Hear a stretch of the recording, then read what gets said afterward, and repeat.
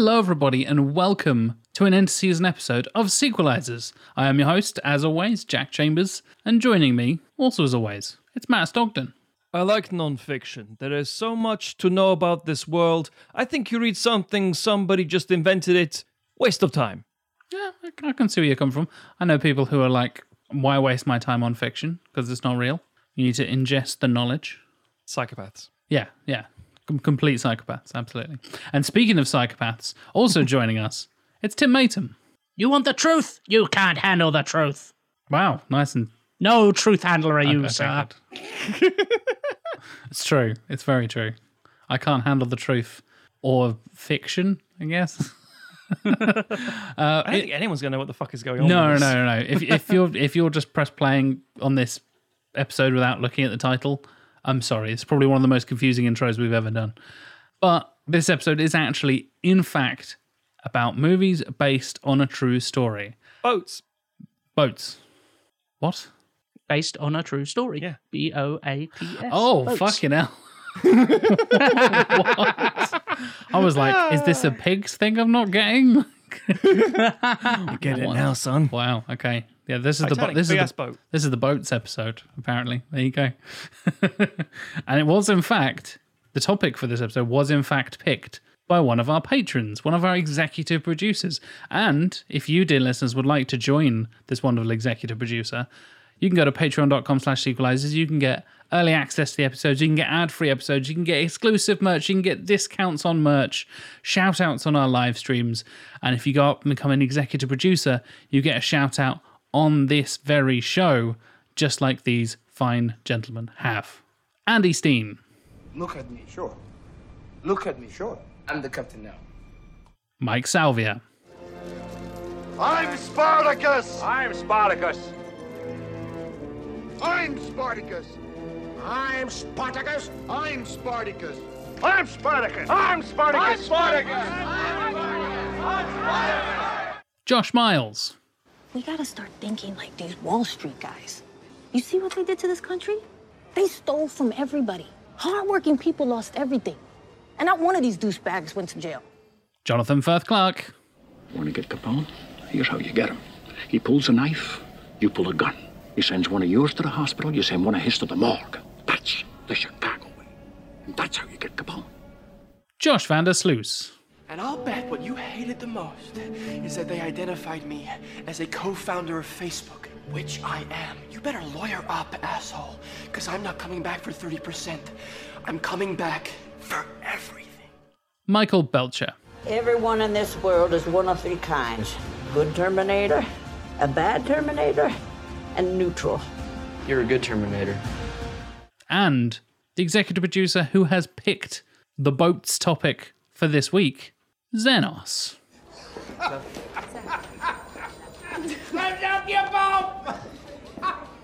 Thank you very much for your support, gentlemen, and everybody on patreon.com/sequelizers. We can do this show because you support us, basically. We wouldn't be able to do all this extra cool interseason stuff and bonus episodes that you can get exclusively on Patreon if it wasn't for you. So thank you so much for your support. And yeah, if you'd like to get involved, go and check out the Patreon page. With the intros out of the way, gentlemen, it's a broad topic. We've got some picks. We're going to talk about the general kind of thing and the subject, as we often do on these interseason episodes. Where should we start, shall we say? At the beginning, Jack. At the beginning when I was born. of the universe, of cinema. The best way to look at it is the fact that arguably there are three types of Shakespearean play. There is a We've tragedy. already done our Shakespeare episode, Matthew. We have, I know. Wrong episode. Tragedy, comedy, and history. And all three of them draw from arguably real life events, but history more so than others because it's chronicling stuff. It's about education and entertainment in one. And that has been with cinema, as with theatre, and as with, effectively narrative fiction from the beginning. Telling shit that's true with a twist that makes it more interesting. That it isn't just a biography, that it isn't just an educational seminar on somebody's life or an event. So based on a true story is such a broad topic. I mean, I was talking to the guys about this before we were filming, before recording, and it can be applied to almost every single film, arguably. because things are inspired by real life events because we only have the spectrum of unless you're going through a really experimental art house movie. It's like, oh, what about Star Wars? It's like Star Wars based on Kurosawa stuff, based on feudal Japan, based on real people in history. It's like that's, you can track these things back, as well as, let's face it, drawing stuff from his own life and things inspired. So it is a real strange thing that's always been here, basically, and is still here in different forms. But specifically based on a true story, by my definition, is when you have that strong line of this is influenced by real events, so much so that we can actively market it on that this is based on a true story. People go, oh shit, this really happened? And not this bullshit lying marketing tactic that often happens that is like, this horror movie is based vaguely on a true story. Like, it's not though, is it? Texas Chainsaw Massacre is not literally what happened. Leatherface is not a thing. It's like, but it might be in there. Yeah, Ed Gein's story is actually probably more terrifying. Well, exactly, yeah. And they actually end up toning it down, if anything else, compared to the real horrible shit. Again, Game of Thrones, like, oh God, you couldn't make it up. It's like, no, you literally couldn't, because they've taken bits of history and made it, as Jackson said, tame. Just English history turned down a bit. and more flying lizards. A little more. 3 more. And that's kind of the point. It is the arguable divide between what is the difference between a documentary and what is the difference between an adapted sort of narrative event. And the idea is always like, oh, but this isn't a perfect, accurate representation of what happened. It's like, we're not making a documentary here. And also, a documentary is not a perfect, accurate replication of what happened. Yes. Whenever you've got a director, whenever you've got a camera crew who is choosing what to shoot and what not to shoot, they are applying their lens to how it comes across. Not to go all physics on your ass, but it's like the Heisenberg's uncertainty principle. You change the results of a thing by observing it. Correct. The fact that a camera is pointed at a thing and not the other thing that's 3 feet to its right or left, that is a choice by the cinematographer, by the director, as you were saying, Tim, by the camera crew, that you are choosing to tell this person's story or this area's story or this location's story and not the other side or the one next to it or anything like that.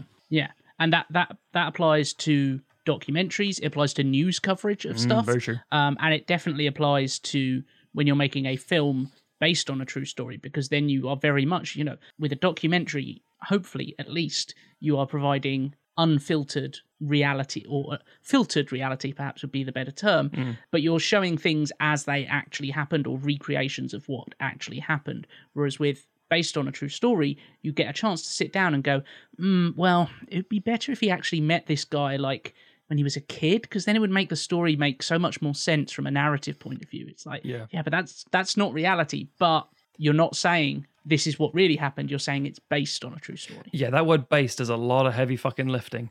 And that's the case of, like, I mean, as Jack just said with the science side of things, there is a quantifiable truth that exists, and our presence next to it, as part of it, whatever, muddies that. In the same way that with like Rashomon or like Memento, who is the perspective? Who's telling you these things? Who's recording of the events as seen in that moment, and how they choose to then later remember and or share that moment changes and warps everything. So to have like, oh, this is such a faithful adaptation. Bullshit. Nothing is. Everyone will be disappointed in some way. That's how these things work. But we all quantify these things by how close they were to the real events, even though it's horseshit. Yeah, not to spoil one of my later picks, but I was doing some research into it earlier, and reading bits about the kind of the real events it was based on and related stuff to that. And it was interesting to see that even in this kind of coverage of, going back to people involved in it and saying like, oh, like, what was the first meeting like? And you'd have people going, oh, I think there were like 15 to 20 people there. And then someone else would be like, no, there were 50 to 60 people there. And it's like, these are people remembering the same event. Yeah. And within the course of their lifetime, barely like 30 years ago. And there's a wide gulf on what actually happened. Prime example, if we talk about one of the first couple of recordings, the first couple of years of Sequelizers, and you talk to ex-members and ourselves, you'll get different accounts every single time. Similarly, if you ask fans of the show or even ourselves, what was the second episode of Series 4? You're like, oh yeah, that was That's too fast, too furious, and you'll get that moment of pause and like, yeah, no, but if we aren't allowed to quantifiably check and accurately back this up with the evidence, i.e., our right to recording, then we have no idea, and that's assuming we recorded in order in the first place. That kind of thing. There are so many elements that throw the truth in inverted commas into disrepute. So I wanted to get that out of the way right from the start because it is quintessentially the most important thing about this entire discussion. Because when we talk about the performances, the history, the characters, the individuals, the narrative, the events, the changing up of people's nationalities, ethnicities, the location, the timeline, all that shit. There are better ones and there are worse ones, and we tend to grade them on if they're good and entertaining as opposed to if they are factually accurate. So, for example, we in a previous episode, damn, Braveheart's a great movie. It's really fun. It's fucking shit history. But that doesn't matter because we still think on a critical level, this is a well-made and structured film. Yeah, judging them by how purely something recreates reality is not really the right criteria to look at these things from, because real life is ugly and imperfect quite a lot of the time. Feelings and moments. And the great thing about cinema as well is that it can capture things that, with the combination through things like soundtrack and the way that shots are composed, framing, editing, all those kind of things, you can capture things using the language of film that you wouldn't get just by pointing a camera at it and recording exactly what happened. And so oftentimes these films are looking to get to the kind of emotional heart of what was happening to the people in the moment. And that is kind of way more important in whether they're successful in doing that as to whether they are 100% accurate to everything that happened at the time, because A, you're never going to get that, and B, this is not go read a document, go watch a documentary, go read a history book, articles just account of things. Yeah, exactly. Yeah, if that's what you're after. Yeah. Do you want that? It's interesting because we also talked about this in our book adaptations episode we did previously, where you often get the case of the condensing of a story, as you said, Tim, the condensing of a theme that is the overall kind of message of a story or a group of characters or whatever, then get condensed into, there were actually 3 separate investigators, but they condensed it down into this one character that Mark Ruffalo plays because that's the one character that, we don't have time to do like 3 backstories in an 2-hour movie, whereas you have an entire book or whatever it is, or an entire actual historical fact that doesn't give a shit how many people are in a scene or in a backstory or whatever. You get that thing where you get a lot of stuff distilled into one character, or that scene didn't actually happen there, but when we haven't got the budget to go and fly them off to another country and then come back again because he got a call while he was on holiday, but we're not just flying him off for one scene to Hawaii to film that and then coming back again. So we just had him take the call at home and all that kind of stuff. So you get those little twists that don't necessarily matter to the hard truth, but they're not factually accurate, but they still play on to the overall themes that we'll talk in more detail with our picks later on. A TV and a film example of those two, just that amuse me, is when at the end of a movie they're saying like, well, what happened to all these individuals when they went off and so on and so forth. And one was like Chernobyl, fantastic miniseries we all love very much. Incredible. And this is like Emily Watson's character. This isn't a real person. It's lots and lots of scientists who are working in different things. And the other one... She represents all of the scientists. Yes. Okay, all sure. into one. It's like, okay. But that's just easier to follow. And the other one that really amuses me is in Chaplin, directed by Richard Attenborough, and it's Anthony Hopkins' character who's been writing a book and is narrating and effectively just interviewing Chaplin, and it's like, this guy isn't and it literally says like, this guy isn't real, we just needed a framing device. I'm like, what the fuck are you talking about? it's like just say like, Anthony Hopkins is here as well, but because we were saying this person did this, they went on to do this, and you're trying to stay with the where are they now kind of shit, the happily ever after stuff, which we'll get back to, but they have to seem so like, we know this one isn't real. It's like, don't draw my attention to that. Yeah, and so much of it also, if you presented things as they actually were, the audience would have questions at the end. You'd be like, "Oh, hang on, why does her boss change like halfway through the film? Like, what happened there? It's like, oh, well, the other boss, like his wife's mother got sick, and so they moved back to Connecticut, and so this other guy, it's like, no, that you're going to have the audience asking questions of like, well, where's that guy gone? And that, to answer those questions, it's time in your movie to address things that might not be at all related with the story that you're actually telling.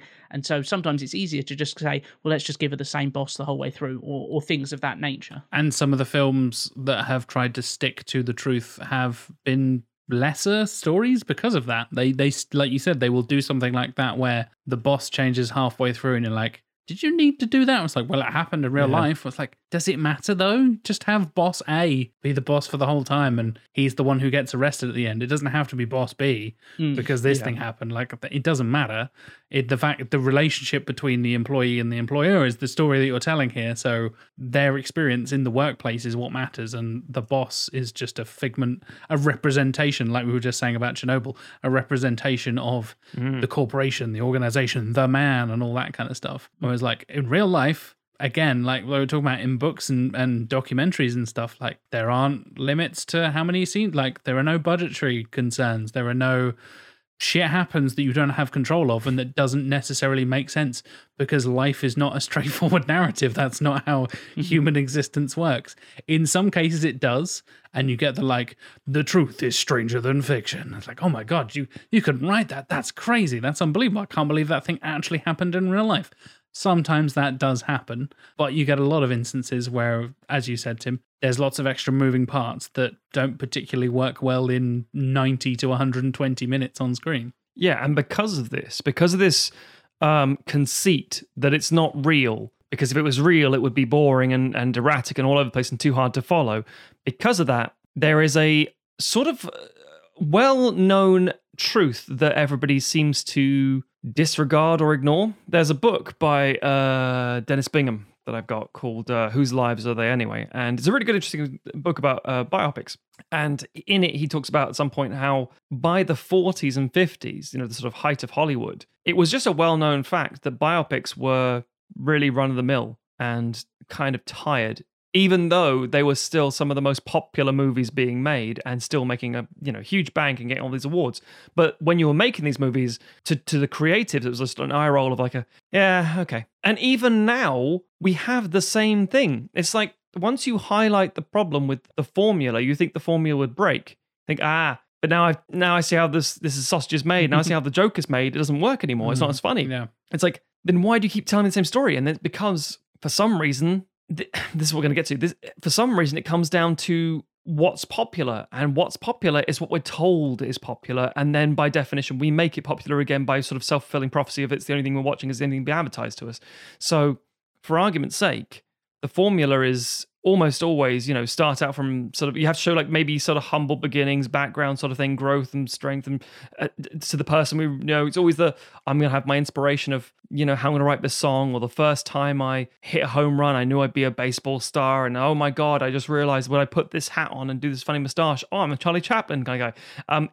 Again, the Chaplin movie does that quite well. It's like, how did you find the character? And he's like, oh, well, the bowler hat just sort of came to me, and he's like, bullshit. And he said, okay, fine, but the truth is really boring, and it's just him running around the sort of costume department trying it on different stuff. And it's like, until you make something that works, that's what it is. And even then, that's a distilled version of that formula.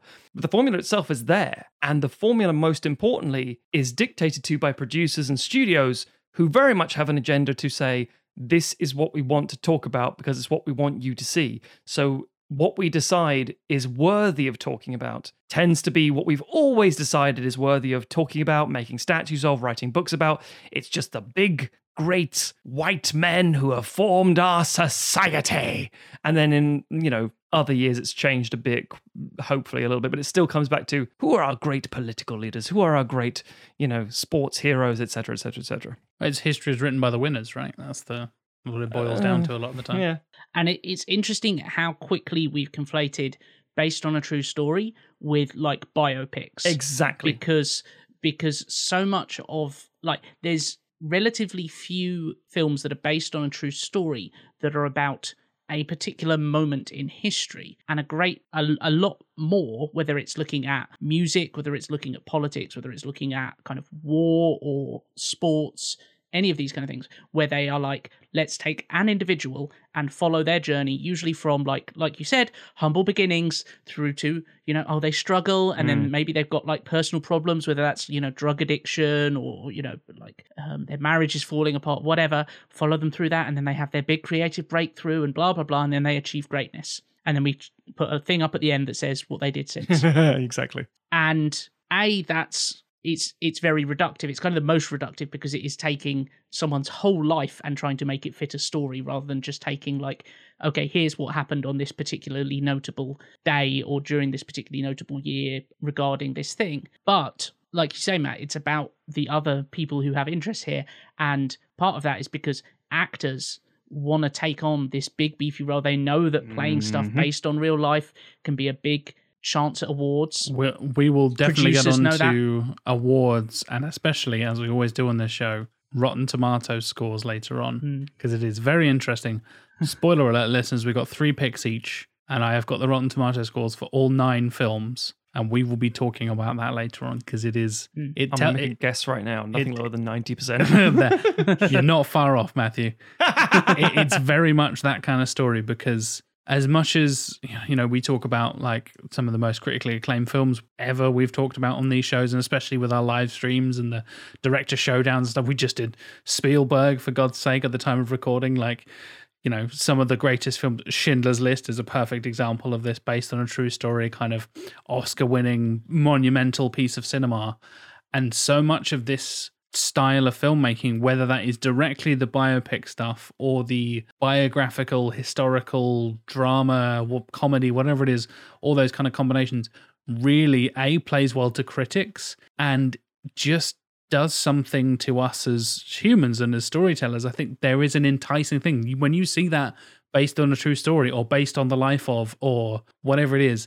There is something there that is like, oh, I'm going to learn something as well. Oh, there's an extra little twist here. Like you said, Matt, you gave the example at the beginning there of like people not liking fiction because it's pointless and I want to learn something. As facetious as that is, some people are nutters and do actually believe that. But having that tied to reality, I think is a really enticing thing subconsciously to us as humans, because we have that thing in our brain of just like, well, we'll learn from history. I will understand people and other cultures and other people's experiences, so I can learn to live my life better and all that kind of stuff. It's also the arrogance of, what would I do in that situation? Oh, that's absolutely. That draws us straight in. Like, oh, Captain Phillips. Christ, I don't even know what I'd go. If they came on my boat, I don't know what I'd do. I wonder what he does. I'll just watch. Exactly. And I think that really lends itself to critical acclaim. And I'm not saying everything that's based on a true story is good. Of course, I'm not. There's a bunch of shit as well. There's a lot of bad biopics and based on true story films that you probably haven't heard of because they were a big pile of shit. But all the big ones you've heard of are like Oscar-winning, 90+% on Rotten Tomatoes type stuff. That is a lot of the stuff. And again, to tease our picks later on, that's pretty much true for all of our picks later. I have a question actually for you guys. Yes. Are there any historical events or figures of note that either haven't been portrayed on film yet, or have been and the film was really disappointing that particularly either you really want to see, or you're like so gutted that they got a film about it and they completely fucked it up? Fuck tons. I was going to say there's loads of stuff. History is very interesting. History is neglected because, again, depends. We tell the same stories about World War II over and over and over, but from a very specific angle and very specific fronts.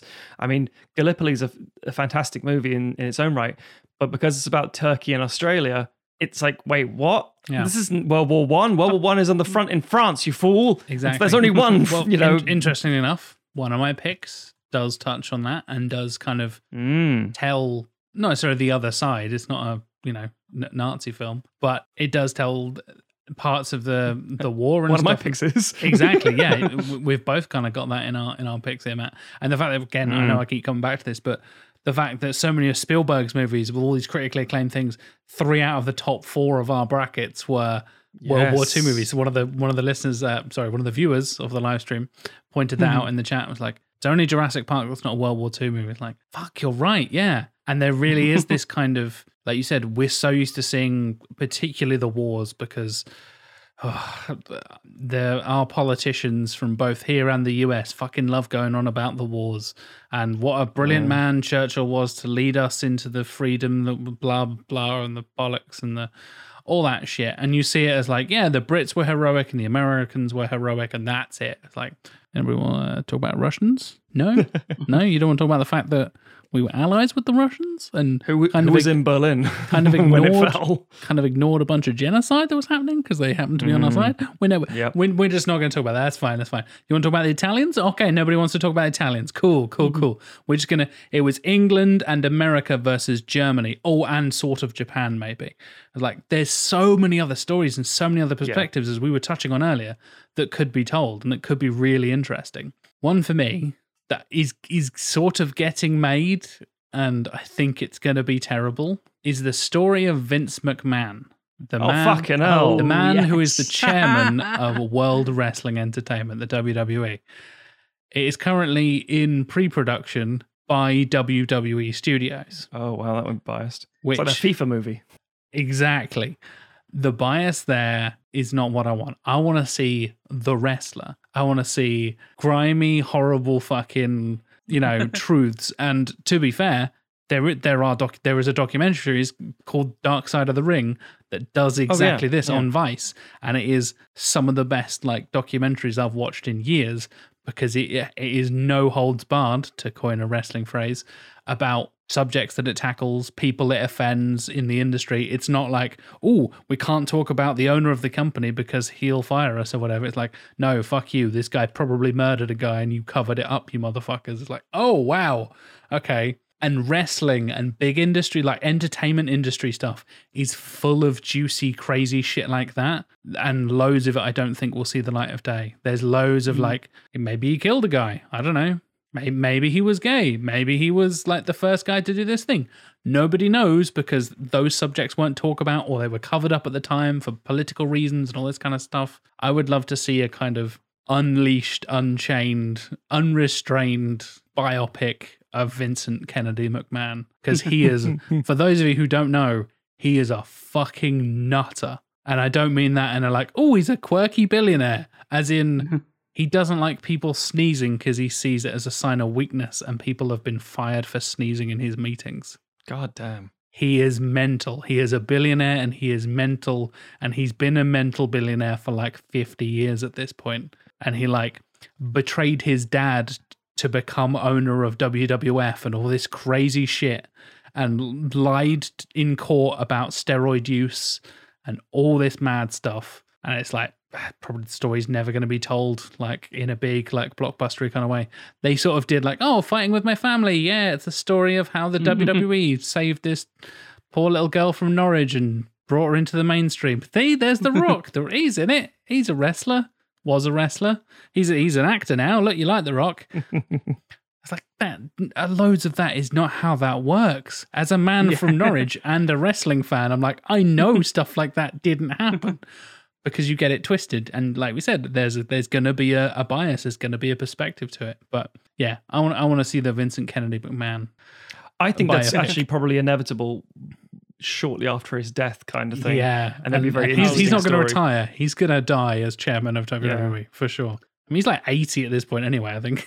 Yeah, it's going to be a question of not only after he's died, but after people who he's basically handpicked are no longer in control of WWE. His daughter and Triple H. Yes. Yeah. And even then it'd be we're confident enough we can make this film without a really crushing lawsuit, Yeah. I have a hand, just two I want to talk about. The first disappointing one is something that came out very recently. It's called Stardust. It's the Bowie biopic. Oh, yes. It doesn't have the rights to any Bowie music. Who thought that was a good idea? What were they thinking? Yeah, it's apparently no permission from the estate, all very bad. It's not a good movie at all. The other one is W, which was the Oliver Stone biopic, and I was expecting something along the lines of Vice, or maybe even something like his Nixon one, which was sort of quite fair and honest, but also quite attacking in what it was doing. W was very apologetic, inadvertently. And Stone even said, I wanted to get in this guy's head. I'm a narrative storyteller first, and the guy I am outside with my opinions of America is second. I wanted to tell the story, and it's I respect that.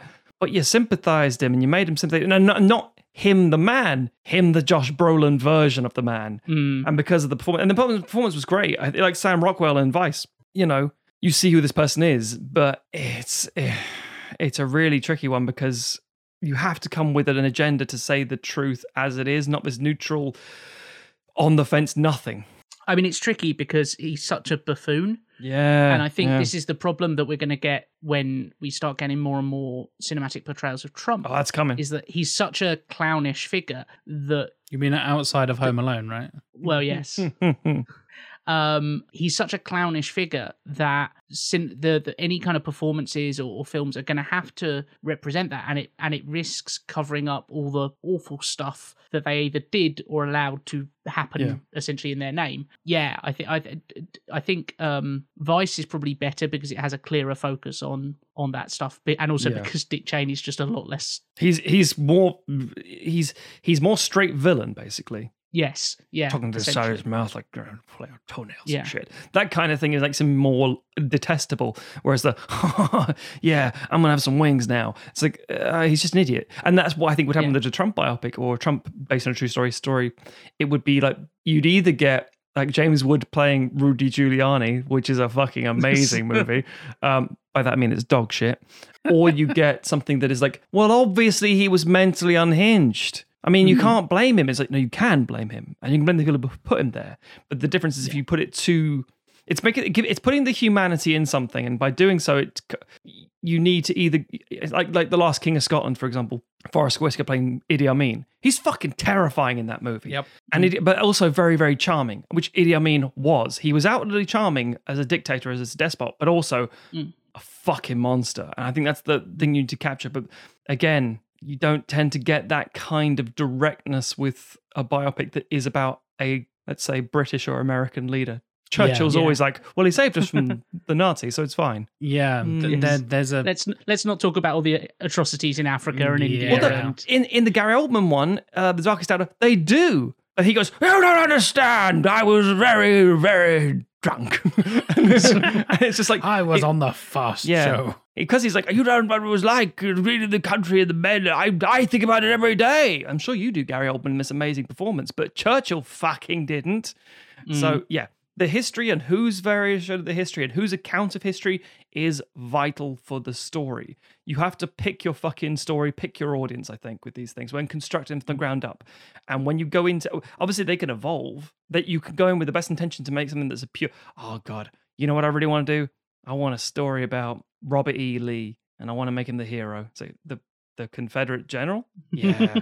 Okay, you can do that. And by the way, every version of every Civil War thing does do that. Robert E. Lee is always like, the South is disgraceful with the discrimination and the, slavery rules and the seeding of the Union. It wasn't about that. It was about the slavery.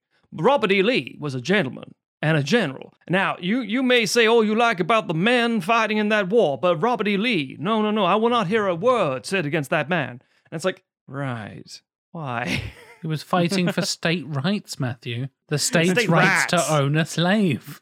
Yeah.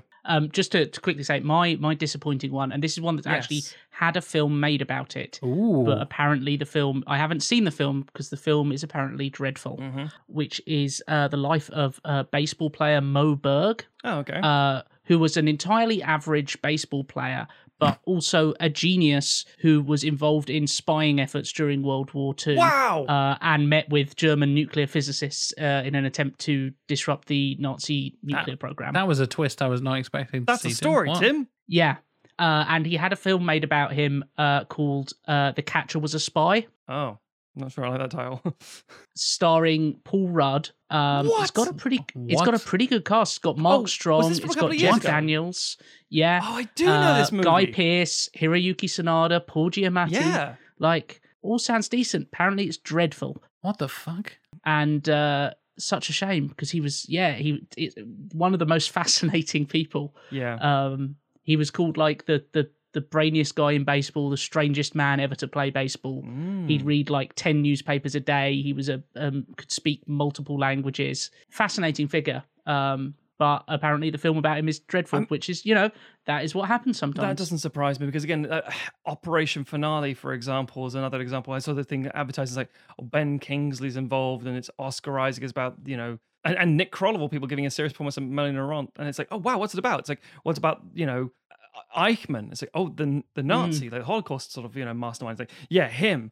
And he's being tracked down by Mossad agents. It's like, this sounds really good. And all the people sound like they're fucking A-list actors who've been drawn into this film. And you're like, yeah, it's fine at best. It's average. And you're like, I remember seeing the trailers for that and being like, oh, this looks good. Yeah. And then it just disappeared. Yeah, that's the problem with these things. That they are, as you mentioned earlier, the idea that actors go, oh, I love me a bit. I won an award. I'll have that. Thank you very much.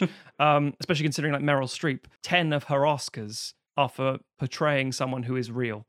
Yeah. As in really exists. 10 of her Oscars. What a sentence that is. Yeah. Oh, sorry. Meryl Just got right. Oscar nominations. My apologies. Oscar nominations. Oh. That's the okay. same fucking thing because let's face it, she's Hollywood royalty. But yeah. So it's there is definitely a reward for it. And also, if we say like, here are 3 films, which one are you going to see? Here's a huge, Marvel style blockbuster. Okay. Here's a story that's something based on a true story. Okay, fine. And here's some sort of speculative fiction just as a made up thing. Okay. Most people will go, well, I'll go with the thing I'm most familiar with, which is the blockbuster at this point. And they say, well, I want something different. What are you going to go with then? The middle one. Do you want to go with the one you know nothing about? No, I know nothing about it. And that's how the film industry works, and television, and music, and everything fucking else with art.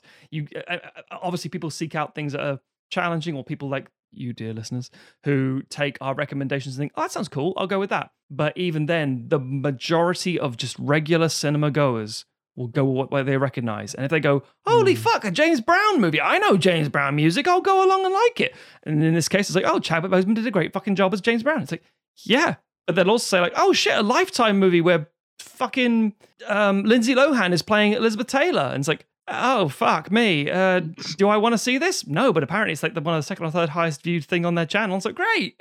We all get sucked in for some reason. Which leads us actually really closely to the casting of these things. I mean, obviously the nature of like, who we're going to portray. We're going to portray Genghis Khan. Or Genghis Khan. We're going to portray all these like famous people throughout time. This, Mickey Mantle. Oh my God, that's amazing. Who are we going to get? We're going to Idi Amin. Oh, great. Who are we going to cast in these roles? Fuck. Genghis Khan. I guess John Wayne. So I'm sorry, what the fuck? Or Arnold Schwarzenegger. What? There's so many examples of like miscast moments and perfectly cast moments. A miscast one, in my opinion, Nina. Tends to be the films you don't know about. Nina Simone, a fucking amazing woman in general, not just an artist and singer, but fucking amazing presence and talent. Such an outspoken individual, played by Zoe Saldana. And again, she's a fantastic actor, but she looks very, very different. And I remember there was a fair bit of controversy about that at the time over sort of colorism in cinema and in culture in general. Precisely. Of like Nina Simone was a very dark-skinned African-American woman. Yes. Zoe Saldana is much, lighter complexion. That's right. And are we really picking the best person to portray this woman? Originally it was Mary J. Blige they were going with and said, okay, we can see she's a talented singer, we can make this work, that's great. She's a bigger woman, as it were. She's not like fucking huge or anything, but yes, it makes sense.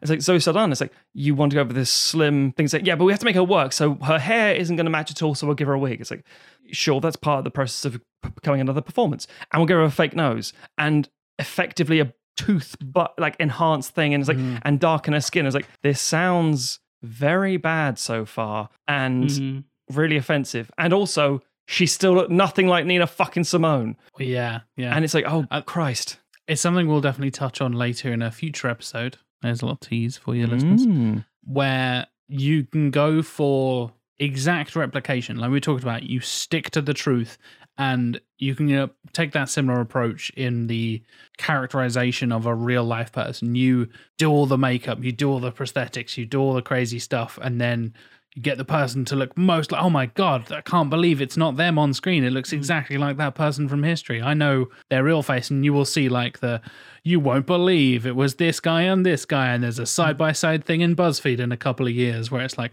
10 actors who look exactly like the historical figures they played in that movie once. Yeah.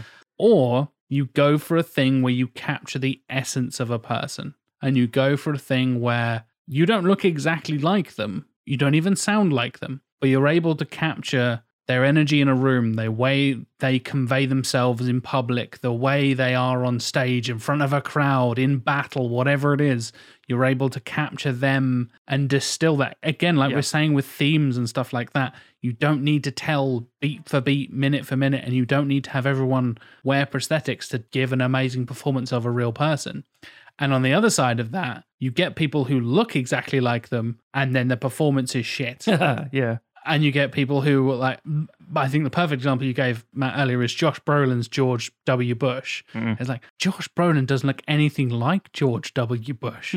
He's way handsomer and, like, way more charming and stuff. And granted, he does do the whole kind of, like, the little Texas accent kind of thing and does all the whole kind of thing. Because Josh Brolin has that kind of twang to his voice anyway. But he just doesn't capture the kind of bumbling, as we touched on earlier, that kind of weird, does this guy even know what he's talking about kind of energy, which is so integral to maybe not the real George W. Bush. Maybe he was a fucking genius behind the scenes. We'll never know. But the public perception of that, and the one we saw on TV while he was one of the most powerful people in the world, was this bumbling fucking idiot who was, now watch this drive and all that kind of stuff, basically became a fucking meme before memes were a thing like 20 years ago. And the thing I really, really love is seeing a performer I really love, like, disappear into a role and you kind of forget. I think Forrest Whitaker is a perfect fucking example of that. You're watching that film and I forget I'm watching Forrest Whitaker, and then I'll come back like, oh yeah, there'll be like 20 minutes later, be like, oh fuck yeah, that is Forrest Whitaker. Oh god, this is so good. This is a brilliant thing. And I think people can often get stuck into nailing a voice, nailing the look, nailing or whatever, and forget about the essence of the character and the person they want to capture. Yeah. And I think there's actually a few key examples, one or two in the same fucking movie. Straight Outta Compton. Oh, fucking love that brilliant! movie. Well done, Matthew. Yeah, love that movie. That's a fantastic film. And I remember watching this like, who the fuck have they got playing fucking Ice Cube? This guy looks exactly like Ice Cube. Like, this is crazy. Insane. And you're like, it's his son.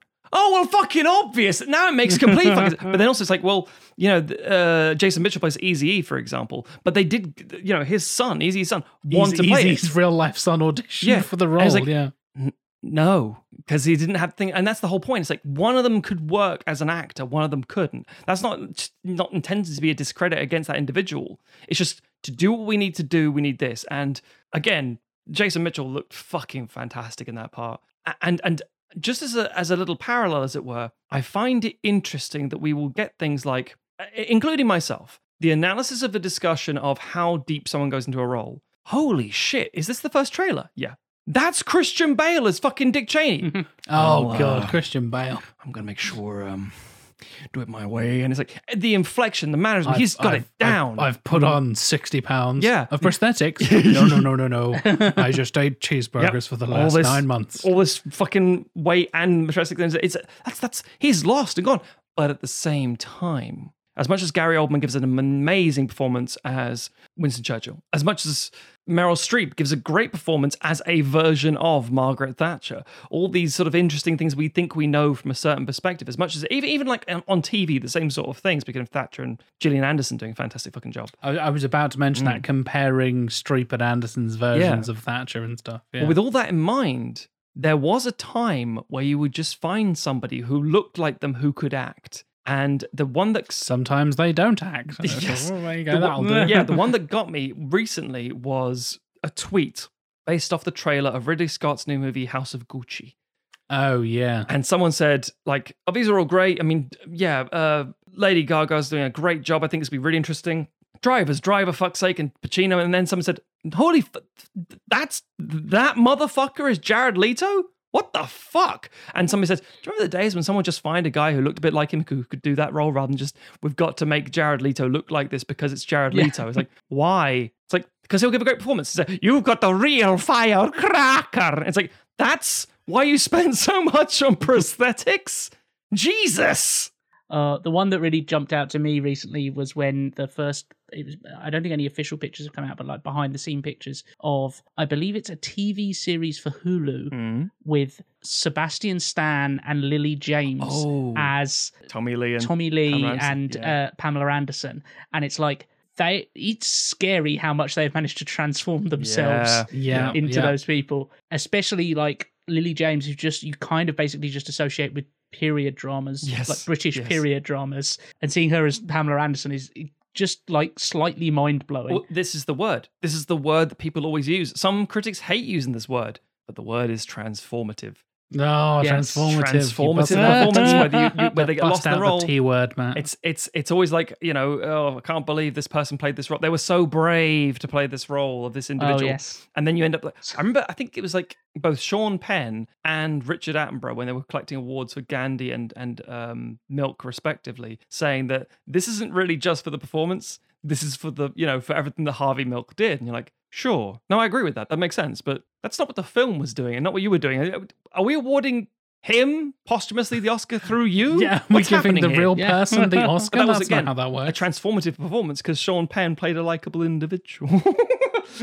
But then also, this is the last thing I want to touch on before we get to our own picks, is the based on a true story. And there's a big chapter. I mentioned this book earlier by Bingham, and it is the implication of based. When you want to sort of start off doing a biopic, kind of, or start talking about a real person or a real event or a real thing, and then you kind of have to pivot to fiction for kind of legal purposes. And that's where you get things like Citizen Kane, one of arguably the greatest movies of all time, based on William Randolph Hearst. And and then Mank as an accompaniment, so that thing being an actual sort of almost like biographical thing, but based on very different accounts and such. And it becomes this idea of like, well, Citizen Kane is based on a true story. It's like, no, it's not really. It's like, you're not saying that because you don't want to get fucking sued. And even then, they saw through the thin veil of what you were doing, and they went after your ass. There's a fascinating one of those recently, actually. Film that's just about to come out, as we record this, Stillwater, the Matt Damon film, where it is, again, one of these like fictionalized, so we didn't have to pay for the rights versions of, and so we could turn the dad into an action hero of the Amanda Knox story, essentially. And then, like, just as it was coming out, Amanda Knox basically came out and said, like, they never, like, and to the point where the filmmakers are literally saying in interviews, yeah, we based this on that story. Yeah. Even though the film itself doesn't acknowledge it, in the marketing of it, the director and other people associated with it are saying it's based on it. And then she has come out and said, like, hey, you never asked for any kind of permission. Like, you never talked to me about this. And it's essentially my life and these horrible things that happened to me that you're basing it on. Like, go fuck yourself, basically.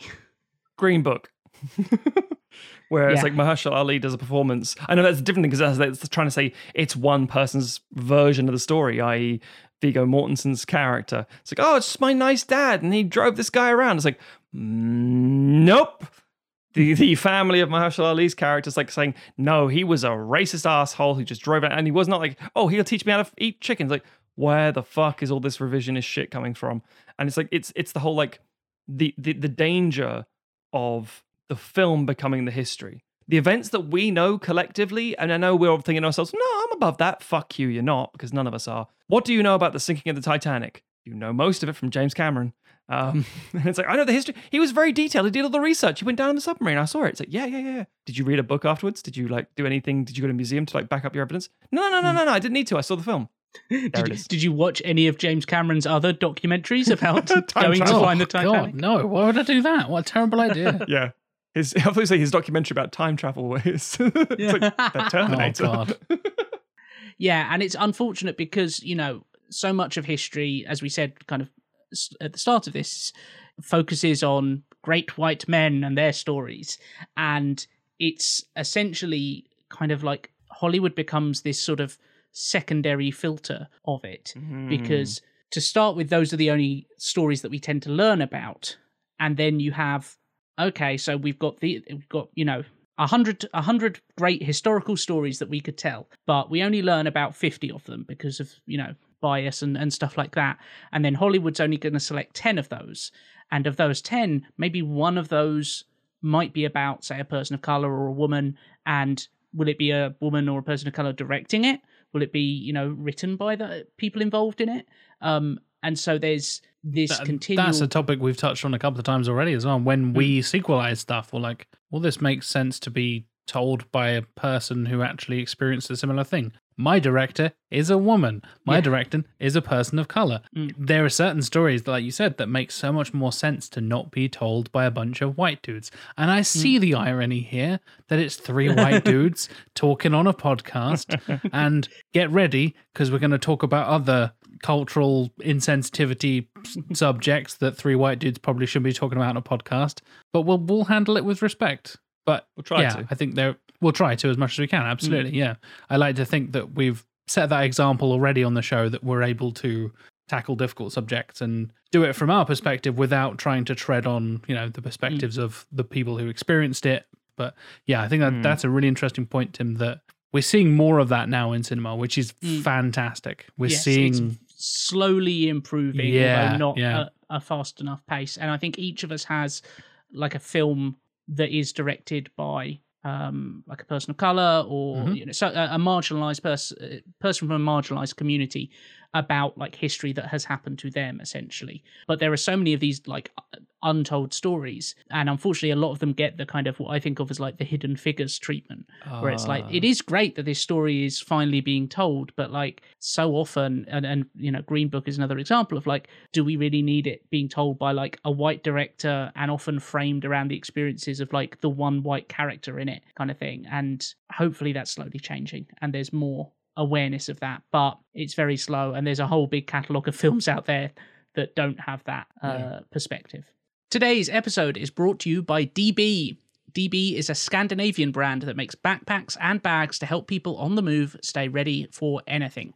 From the streets to the peaks, DB's gear is travel tested by some of the world's best athletes, adventurers, and creators.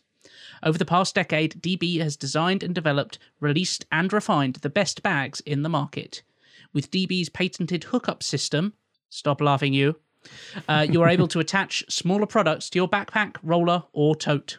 I don't know about you guys, but I am often with a backpack whenever I'm traveling around hauling stuff, and it makes a huge difference having a quality backpack instead of something lumpy or inaccessible when you're on the go. So we are teaming up with DB to exclusively offer our listeners 10% off your next purchase by using the code POD10, that's POD10, or going to the link in our show notes. DB, it's time to move on, time to get going. I thought you should have sung the end there, Tim. Time to move on, time to get going. If they want singing adverts, they need to pay us a little bit more. Ding, ding, ding, motherfucker. That's fair. Not from me. I will sing anything. That's fine. Yeah. Support for Sequelizers is also brought to you by Manscaped, who is the best in men's below-the-waist grooming. Manscaped offers precision-engineered tools for your family jewels. It's trusted by over 2 million men worldwide, and you can join the movement for all your below-the-waist grooming needs. Get 20% off and free delivery with the code SEQUEL at manscaped.com. Here is a true story for you. Nicking your balls hurts. Oh, shit. So if you are taking care of your downstairs garden, you want to use the best topiary tools that you can get hold of. Manscaped's redesigned electric trimmer, the Lawn Mower 3.0, is now available in the UK. It's their 3rd generation trimmer. It features a cutting-edge ceramic blade to reduce grooming accidents. It's got an LED light that illuminates grooming areas for closer and more precise trimming, and it has a 7,000 RPM motor with quiet stroke technology. It's a really nice package, the box that you get from Manscaped.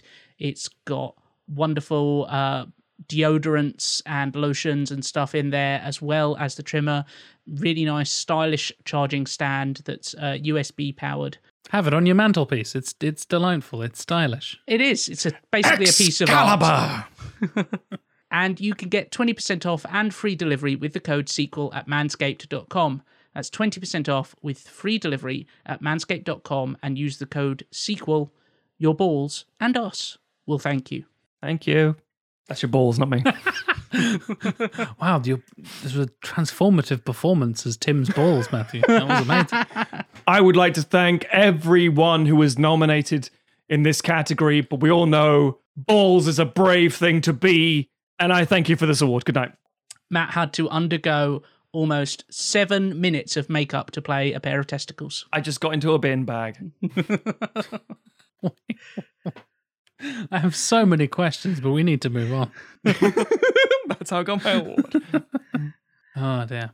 Well, as I mentioned earlier on in the show, we do in fact have some picks to talk about in more detail, as we often do on these interseason episodes. And there's a mixture of things. As Tim mentioned earlier, there's a real mixture of people from different backgrounds, different cultures being talked about in these biographical, biopic kind of movies, and then a few other things that you might not expect. And of course, it's Matt. There's probably something you haven't seen and haven't heard of, and in a different language as well. So, yeah. Yep. Matt, why don't we kick off with you with one of your with your first pick, please, Mr. Stogden? Okay, so I've got a theme to mine. Oh, is it based on a true story? It's that they're all based on a true story on a boat. What? No, tying it in. No. I've gone for first-hand accounts of political turmoil and change. Oh, interesting. And I've gone for three separate things. I've gone for an individual who, sort of at different spectrums. The idea of somebody who is swept up in political change, somebody who is an observer to it happening and kind of complicit in it, and somebody who will become the architect of some huge political change. So these are very, very different individuals and different parts of history. And as Jack has kind of teased, none of these motherfuckers are in the English language. So first off, we're going with actually an adaptation of a graphic novel of the same name, but it's also still a biographical piece about this individual talking about their history. The film is Persepolis from 2007. The protagonist, if I say the right word, is Marjane Satrapi, or Margie as she's called, and she is a French Iranian living in the sort of late 70s in Iran, when just this huge revolution happens in Iran. So you don't know much about Middle Eastern history. Allow a white man on a podcast to explain it to you. Please, yes. No, I'm saying go watch Persepolis, because again, it's a first-hand account of it happening, and it's her account. And it's fascinating because we all see Iran as we've seen a lot of these countries from how we've experienced them. We see ayatollahs, and we see oppression, and we see very strict religious codes and things, and we see all this stuff because it's what was all we've known. So to see her talk about growing up young and liking punk music is fucking baffling. And it shouldn't be. It should be like a normal, like, well, it wasn't always like this. It's like, well, it became this huge, the Shah of Iran was taken out by this Iranian Revolution in 1979, and just the idea that it wasn't safe for her, so she had to go study in France. And it just details her existence, and it goes from just how she's just a very normal kid, and as she grows up, the changes that she's seen to her country, and how, she's got to run somewhere because she's late, I think it's for class, and the police pull her over and say, "What are you doing? This is indecent." She said, "Well, stop looking at my ass!" And she keeps running. And it's like, and she's driving with three friends in the car, and I'm gonna do something quite crazy. I'm gonna take my headdress off. And it's like, "You wouldn't fucking dare." And she does, and they go, "Woo!" Because they're living it. And it's like, yeah, because it's a very oppressive society, but it wasn't always like this. Fundamentalism, the Islamic fundamentalist sort of rise, and the strict Islamic rule is very different. And then she goes to stay in Paris and Austria for a while, and she lives with Catholic nuns. And it's like, just as much oppression in a different way. And she goes into depression, and it just covers a lot of her story, but it's told by her.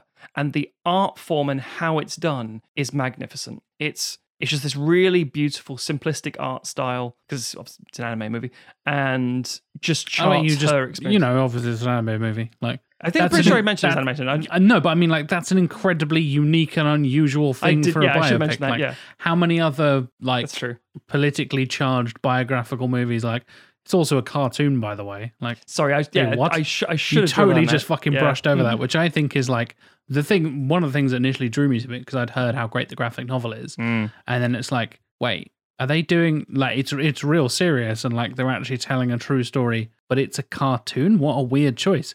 But I think that's part of why this film is so fucking good. I think that plays into how, like you said, the art style and how visually how it's presented could only be done in many ways using this kind of, based on the art of the graphic novel style that they do.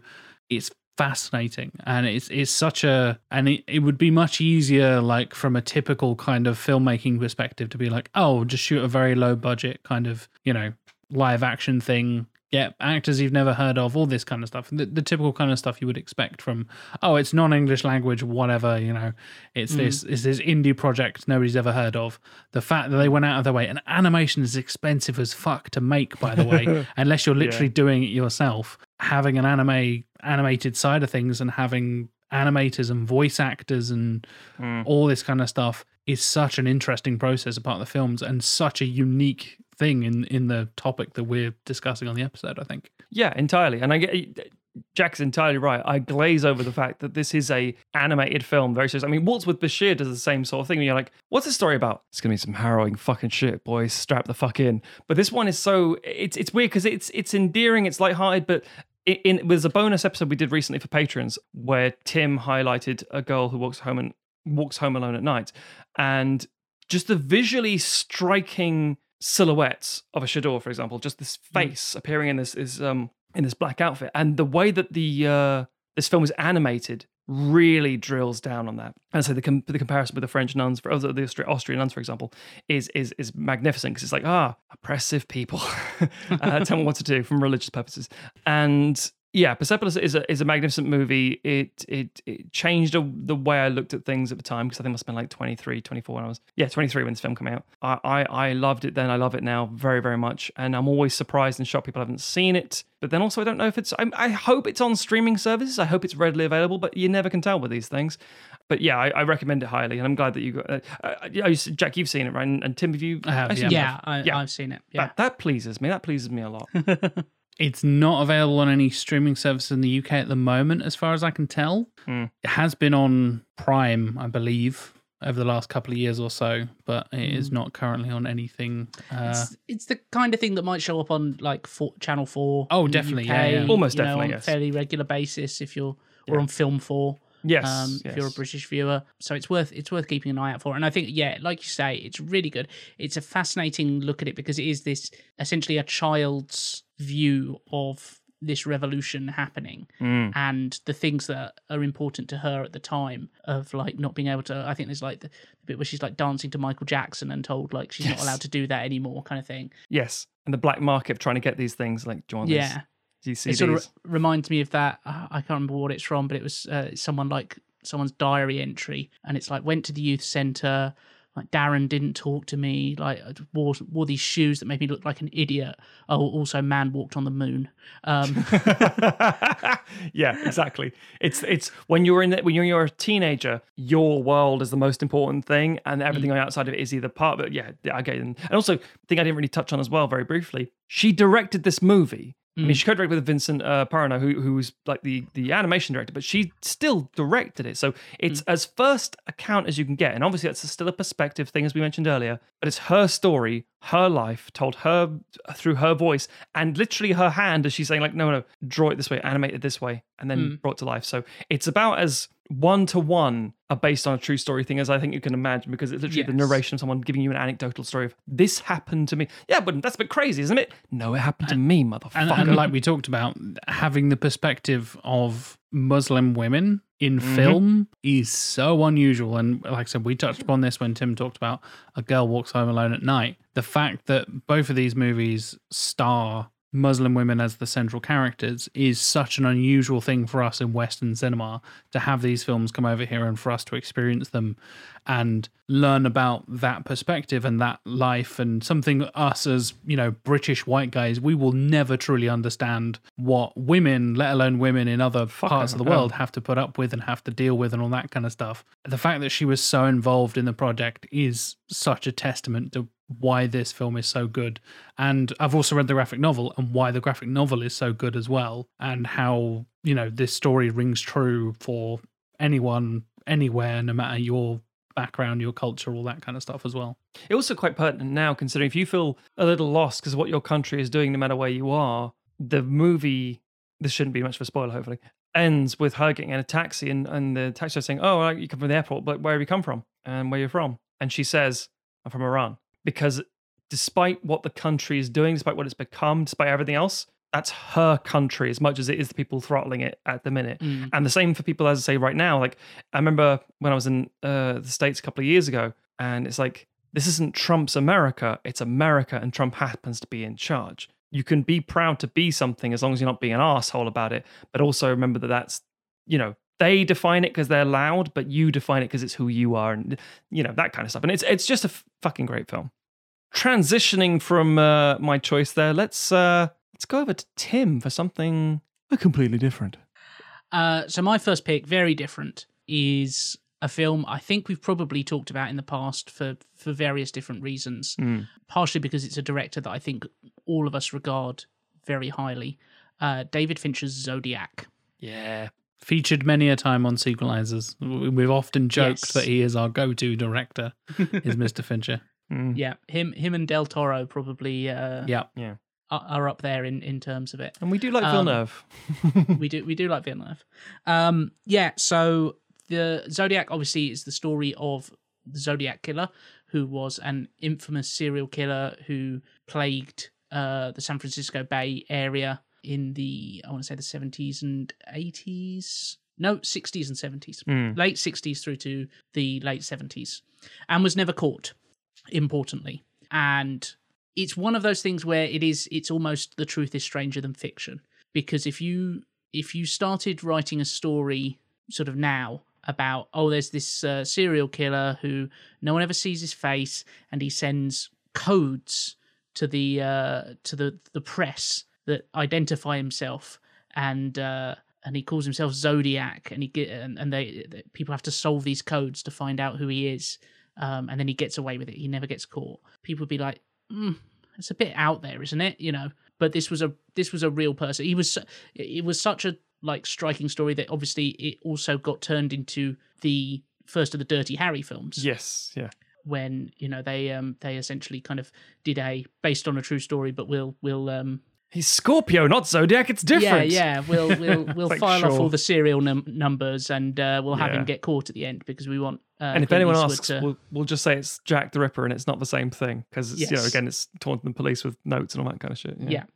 But rather than do sort of revisionist history and have the bad guys, have the good guys catch him at the end, Fincher takes a very realistic approach, and it's striking in the level of reality that he applies to it, and the kind of intricate recreation of all these period details. And he's someone who his camera work is always does very little handheld, does very little unmotivated camera movement, and the camera just kind of feels like this presence that is just kind of gliding over the events in all of his films. Here it works so well because it's presenting these things that really happened, and so it does feel like you're this kind of omnipresent orb that's just traveling around these real world scenes, just observing them as they happen. And given the fact that Zodiac is out there and nobody knows who he is, and he sort of, people get so close to catching him and then he slips away, it adds that same kind of almost like a voyeuristic energy to the whole film of nobody knows exactly who it is that they're looking for. Fantastic performances in it. It's kind of anchored by Jake Gyllenhaal, who plays Robert Graysmith, who was a political cartoonist at one of the San Francisco newspapers at the time, who essentially became kind of obsessed with the case. He helped break one of the first codes, and just basically kind of becomes obsessed, as a lot of Fincher characters do. Obsession is something he comes back to a lot, and it kind of screws up his life, his search for answers. And then it's also got Mark Ruffalo as the detective, and Robert Downey Jr. as a reporter for the San Francisco Chronicle, and a absolutely loaded cast. Brian Cox is terrific. John Carroll Lynch, who plays one of the people they suspect of being the Zodiac, is absolutely terrifying in his scenes. It's sort of a completely loaded cast, and it literally just kind of takes you through the events of the Zodiac case, and it doesn't tend to really sensationalize it that much. There's a few moments where you can tell Fincher is playing a little bit and being like, I'm going to crank up the tension here. But for the most part, it does feel like you are just watching these events play out as they actually happened, which obviously, as we've discussed, is completely lunacy because you're always making decisions when you make a film about what to show, what not to show. There's going to be things here that nobody knows exactly how they played out, and there's going to be things that they got wrong or they decided to adapt differently. But to me, it feels like a very hands-off version of the truth. And I think that's what Fincher was going for, and I think he absolutely obtains that, achieves that in what he made. And it's just a absolutely fantastic film, so tense in the parts where he decides to kind of really up the tension. The moment where it's Graysmith interviewing, I can't remember the name of the guy, but the sort of a person who he thinks may be connected, and then gets told, I have a basement, and this was something that they previously figured, that the Zodiac killer was someone with a basement, and it suddenly just becomes the most tense moment in the world. It's a scene you can break down for so long, going, oh my God, everything about how this is framed and shot, and I won't say who it is for spoiler purposes, but the actor they get in that role, when you find out what he's most famous for, you go, how? That's so against cast. That's so good, and it's terrifying. And as you say, it's a proper screaming, "Don't go in there!" That kind of moment. Yeah, yeah. It's the moments where Fincher decides to turn it into that almost like slasher horror type sequences, and yet there's other bits. There's actual like murders in the film that take place with this very like, I'm just going to put the camera here, and you're just going to see it play out. Which makes it all the more kind of terrifying because it feels so mundane. I first saw this film when I was in San Francisco. Shit. Why would you do that, Tim? What a terrible idea. It was great. I felt absolutely terrified walking around afterwards. It's like, he was never caught. Oh my God, he's coming to get me. But no, I think it's just a fantastic film. There's an interesting parallel, like two, I think, that are really sort of draw a similar line. One is Zodiac, and one is Memories of Murder by Bong Joon-ho. Primarily because both deal with this very huge serial killer moment in their respective countries. One obviously about the Zodiac killer, the other about Korea's first serial murders, like confirmed serial murders. The difference that's interesting is the Zodiac film takes, as Tim said, these conclusions and runs them through a possibility like this is the most likely outcome, and gives you a sort of almost satisfying, unsatisfying conclusion. The closure's there, but you kind of don't want it in a way. You're like, no, that makes it more frustrating because now I know the answer. Memories of Murder does the same thing, except in 2019 they apprehended the actual killer, and there is sort of like the story that Bong Joon-ho sort of crafted with Shim Sung-bo, the things they came up with, and the close similarities of who they might have been, and him knowing in this awful moment in his mind, Bong Joon-ho saying, this guy watched this film probably. In just that moment thinking like, and that's like Zodiac for example. I mean, I don't know if the killer's probably even alive or not, but there's a possibility he watched Zodiac when, yeah, definitely watched fucking Dirty Harry. So crazy stuff. And I think it's interesting that it's the first thing that Fincher ever did that was based on a true story. And he's come back to that. He's obviously done The Social Network. He's done Mank. The thing that sprung to mind for me is Mindhunter. Like, that's a very clear kind of like... Oh, yes. Very similar very clearly. Searching for serial killers, and very clearly like lays the groundwork for that whole thing. And the moments of tension in that show really, really reminded me of Zodiac, and kind of build incredible cast again, and building that tension of like, am I sat in the room as the same guy? It could be. It could totally be him. Oh, fuck, it probably is him. And then there's that final switch of like, it's not. Or is it? Oh, fuck. Oh, God. Like, yeah. Those moments of tension, I think Fincher is an absolute master of that. And I mean, you absolutely nailed about how great the cast is as well, because this is the beginning of RDJ's revival, his resurrection of his career. Because this is before Iron Man. Like, this is between Zodiac and Iron Man in 2007 and 2008. Robert Downey Jr. suddenly becomes the biggest star in the world over the next decade following that. And whenever I think of Zodiac, his performance always sticks out to me for some reason. I remember watching that and not really knowing who he was, and having no idea he's about to be the biggest star in the world for the next 10 years. And thinking like, God, this guy's really good. Where has he been this whole time? That's crazy. Thought nothing of it. I was 18 at the time. I was like, cool. He's really good. I like Jake Gyllenhaal and Mark Ruffalo. Cool. Didn't think anything of it. But yeah, I think you've absolutely nailed it, Tim, that the performances, what you mentioned, Matt, about the camera work and the cinematography is, as is always the case with Fincher films, just immaculate and so purposeful. And something I think a lot of filmmakers and a lot of viewers, I'm completely guilty of this myself, is not picking up on those subtleties of like purposeful camera movements, purposeful choices for shots. There's a thing where it's like really, really close over the shoulder to the point where you're like, how did they get the camera that close to this, to the side of this guy's face? Like, how I'm uncomfortably close to this person, but they're on a screen and I'm sat in my underwear in my living room. Like, how is this possible? Like, and like, there must be a lens that is like this close to this guy's face. You're like, that's an invasion of personal space, but it's not, but it is. Oh, I feel so uncomfortable. That's so good.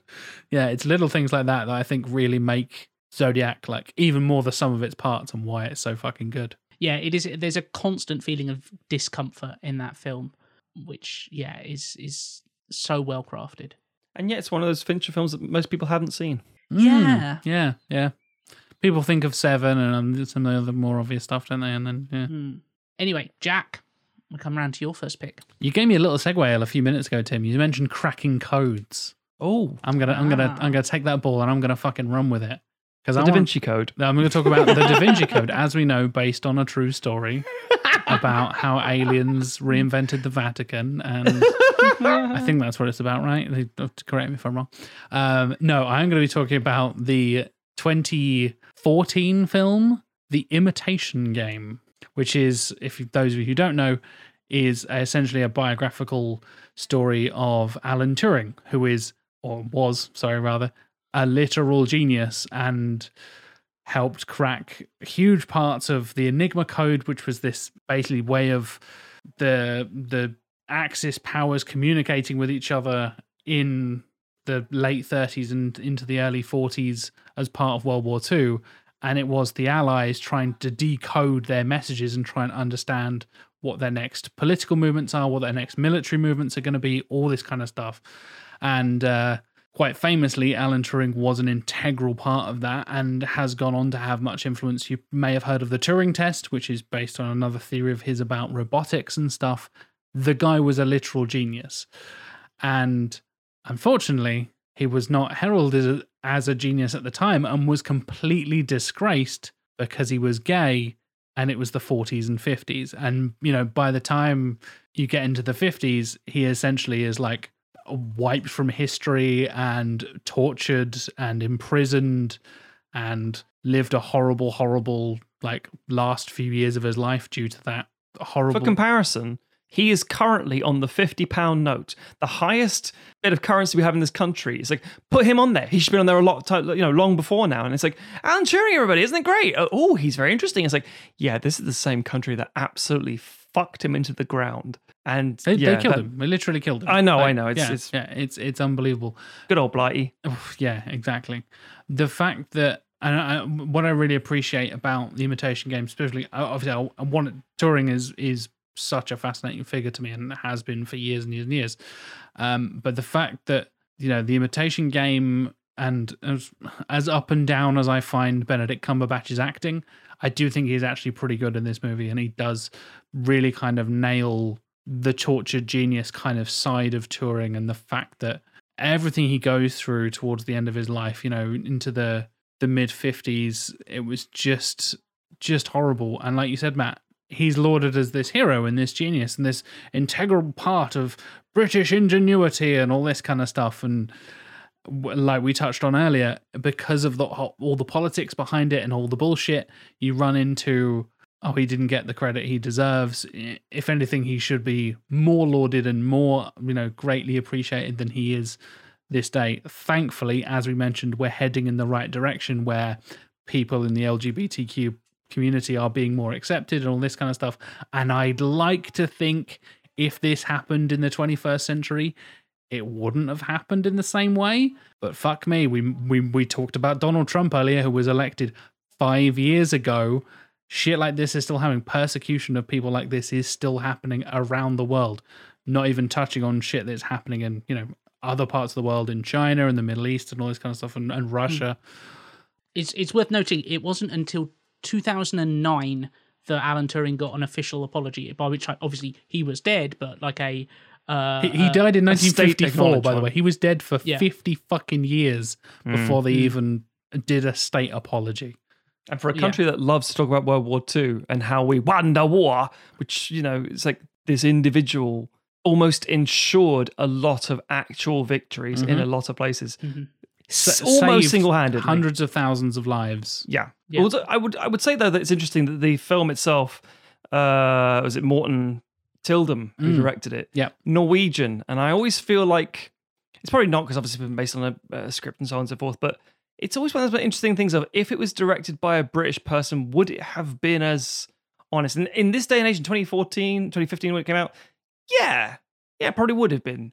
But again, if it was made in the mid-2000s, would it have been? Probably not. We would have said he was like a lovely guy. He had some friends.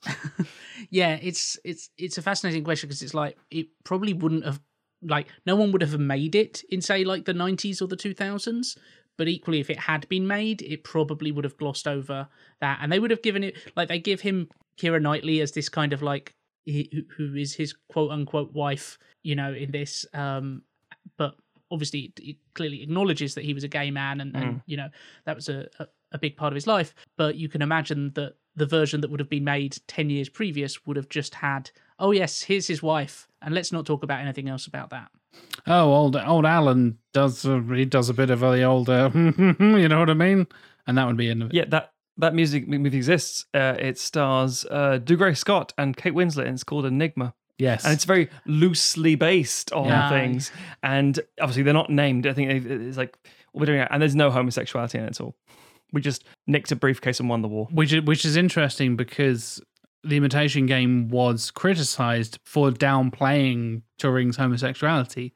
And then I know there was a part of the LGBT community that came out and were like, well, actually, no, we know about the end of Alan's life and all this kind of stuff. And he wasn't like overtly like typical Hollywood over the top homosexual kind of stuff.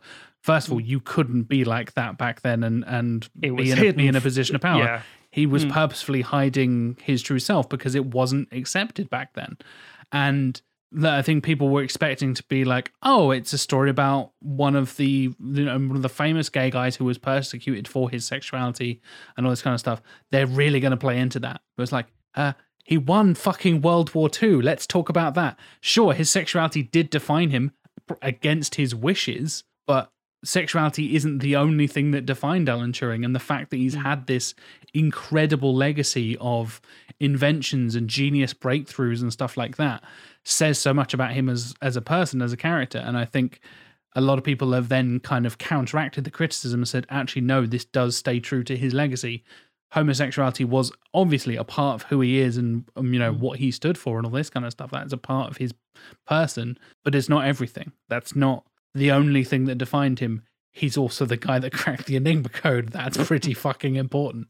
And coming back to what you said, Matt, I think I would like to think the fact that Morten Tildum directed this and is written by Graham Moore, who's American, who, granted, is a bit of a kind of Anglophile weirdo with his obsession with Sherlock and a few other things. But the fact that you have non-British people are basically, they're able to not wank over World War II because we are so guilty of this as a nation of being like, oh, it's the war. We won the war because of Britishness and we're the best. And fucking Boris Johnson. I know it's quite a political episode, everybody. I apologize. Fucking Boris Johnson. True stories. Exactly. Yeah. Boris Johnson is always going on about fighting the war against COVID, just like we did back in the good old days and all this fucking bullshit and all this war narrative nonsense. I wonder if having, and obviously we'll never know because it wasn't directed by a British director, but having Tildum come on as a Norwegian gave it a sense of like neutrality in a way, and he was able to see through a lot of the potential propaganda bullshit and actually tell a relatively accurate story and an interesting story about Turing and his life and everything like that. that's always been my interpretation of it ever since I kind of understood, Morton Tilden and what he, where he comes from and all that kind of stuff as a filmmaker. Granted, he made Passengers. It's fucking terrible. Fuck me. Yeah. But I think that gives The Imitation Game an interesting twist and an interesting side and look at the characters in it, rather than having it being an English wank fest, if that makes sense. Yeah, I think the most interesting scene in The Imitation Game is the moment where they crack the code, and it slowly dawns on them that essentially they have to let like a submarine. I can't remember exactly what it is. It's a submarine. It's a ship basically, and a submarine's going to attack them, and they're like, yes, we have to let that. Also, the merchant navy or something. They're like, no, sorry, Sam. Essentially saying like we have to let the Germans sink this ship because if we warn them, then they know we've broken the code, and they'll change it. They'll stop using it. Yeah, and having Turing be the first person to recognize that and to be the one arguing and to show this slightly kind of cold side of him, of that he was a little like kind of detached and emotionless and was willing to say like, no, we have to let these hundreds of people die because the bigger picture is that with this code still in operation, then we'll save hundreds, down the line, hundreds and thousands. Sure. And I think it's not afraid to make him a little bit terse and a little bit cold and a little bit unlikable, which for a lot of, like we say, there's a lot of biopics out there that just want to turn their protagonists into saints, and I'm sure would have had him, argue, oh no, we've got to save those boys, and have him be overruled by British, secret intelligence brass kind of thing. Those goddamn suits were holding me back. Yeah, and to have him be the one who's basically saying like, no, we've got to let it happen, and to have the other characters hate him for that is, I think, a worthwhile choice. Mm. I couldn't agree more, Tim. That's my favourite scene as well. I think showing that side of essentially your protagonist is such a bold choice, because I find a lot of people watch films, not necessarily like this, not necessarily based on a true story, but a lot of films and stories where you're not supposed to like the main character. Like, I'm like, I didn't like it. I didn't like the main character. And I'm there like, I fucking loved it. You're not supposed to. Like, I'm not going to touch on it for too long, but a very common complaint about The Last of Us and those video games is like, oh, I really like Joel, now I don't like Joel. Oh, I really liked Ellie, now I don't like Ellie. It's like, yeah, that's the point. Revenge and all these terrible things consume you and turn you into a bad person. They're not a fucking superhero. This is supposed to be a grounded and realistic thing. And the fact that we're talking about based on a true story, and like we said, people are fallible, people have flaws, people have different facets to them. People have to make tough decisions, and it's not all fucking sunshine and rainbows and Hollywood magic and stuff. You get people who have to make those decisions. And yeah, I totally agree. It's the right choice to have him do it rather than, twist it a bit and be like, no, we need to save those people. And then, those damn lieutenants and generals have to come in and tell him off and tell him it's for the greater good of Britain and all this kind of stuff. Like, it's a bold choice, and I appreciate that about that film, for sure. Mm. Matthew, background to you. What's your second pick? Direct link. Time to talk about Nazis. The war. So I'm going to talk about, in my opinion, one of my favorite movies. Wow. Now, to be fair, I have a long list of favorite movies. Of course you do. Yeah, if someone says, what's your favorite movie? I'll tend to like one or two things, and then it's like, now can you give me the next here? And it's like, I'll give you the next 100. It's like, I don't need that. It's like, well, tough, the door's locked. I adore the shit out of this movie. I was 20 when it came out, and it was magnificent. And in so many versions of so many stories where one of the mistakes is you humanize someone, and it's like, well, this is just an apologetic piece that's just fucking hideous. This movie is fascinating because in a way it humanizes these individuals by not necessarily making you relate with them, but making you see that they were people and that everyone underneath them was all in the best way. The film in question is the 2004 film Der Untergang, or Downfall, by Oliver Hirschbiegel.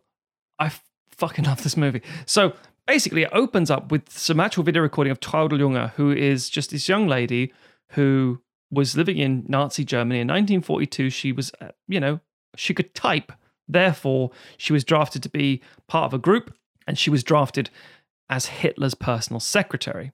Then a couple of years later, the Red Army's pushing through Germany and Berlin is surrounded. The war is basically over. Germany is fucked.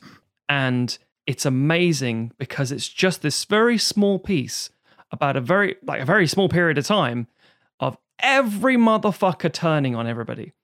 And you all know this movie, even if you think you don't, because you've seen Bruno Ganz screaming, "Nein, das ist perfekt! Nein. Yeah. It's just start, that's perfect!" And just literally screaming, because you've seen like, "Oh, my Xbox Live account's been cancelled. No, my fucking yeah."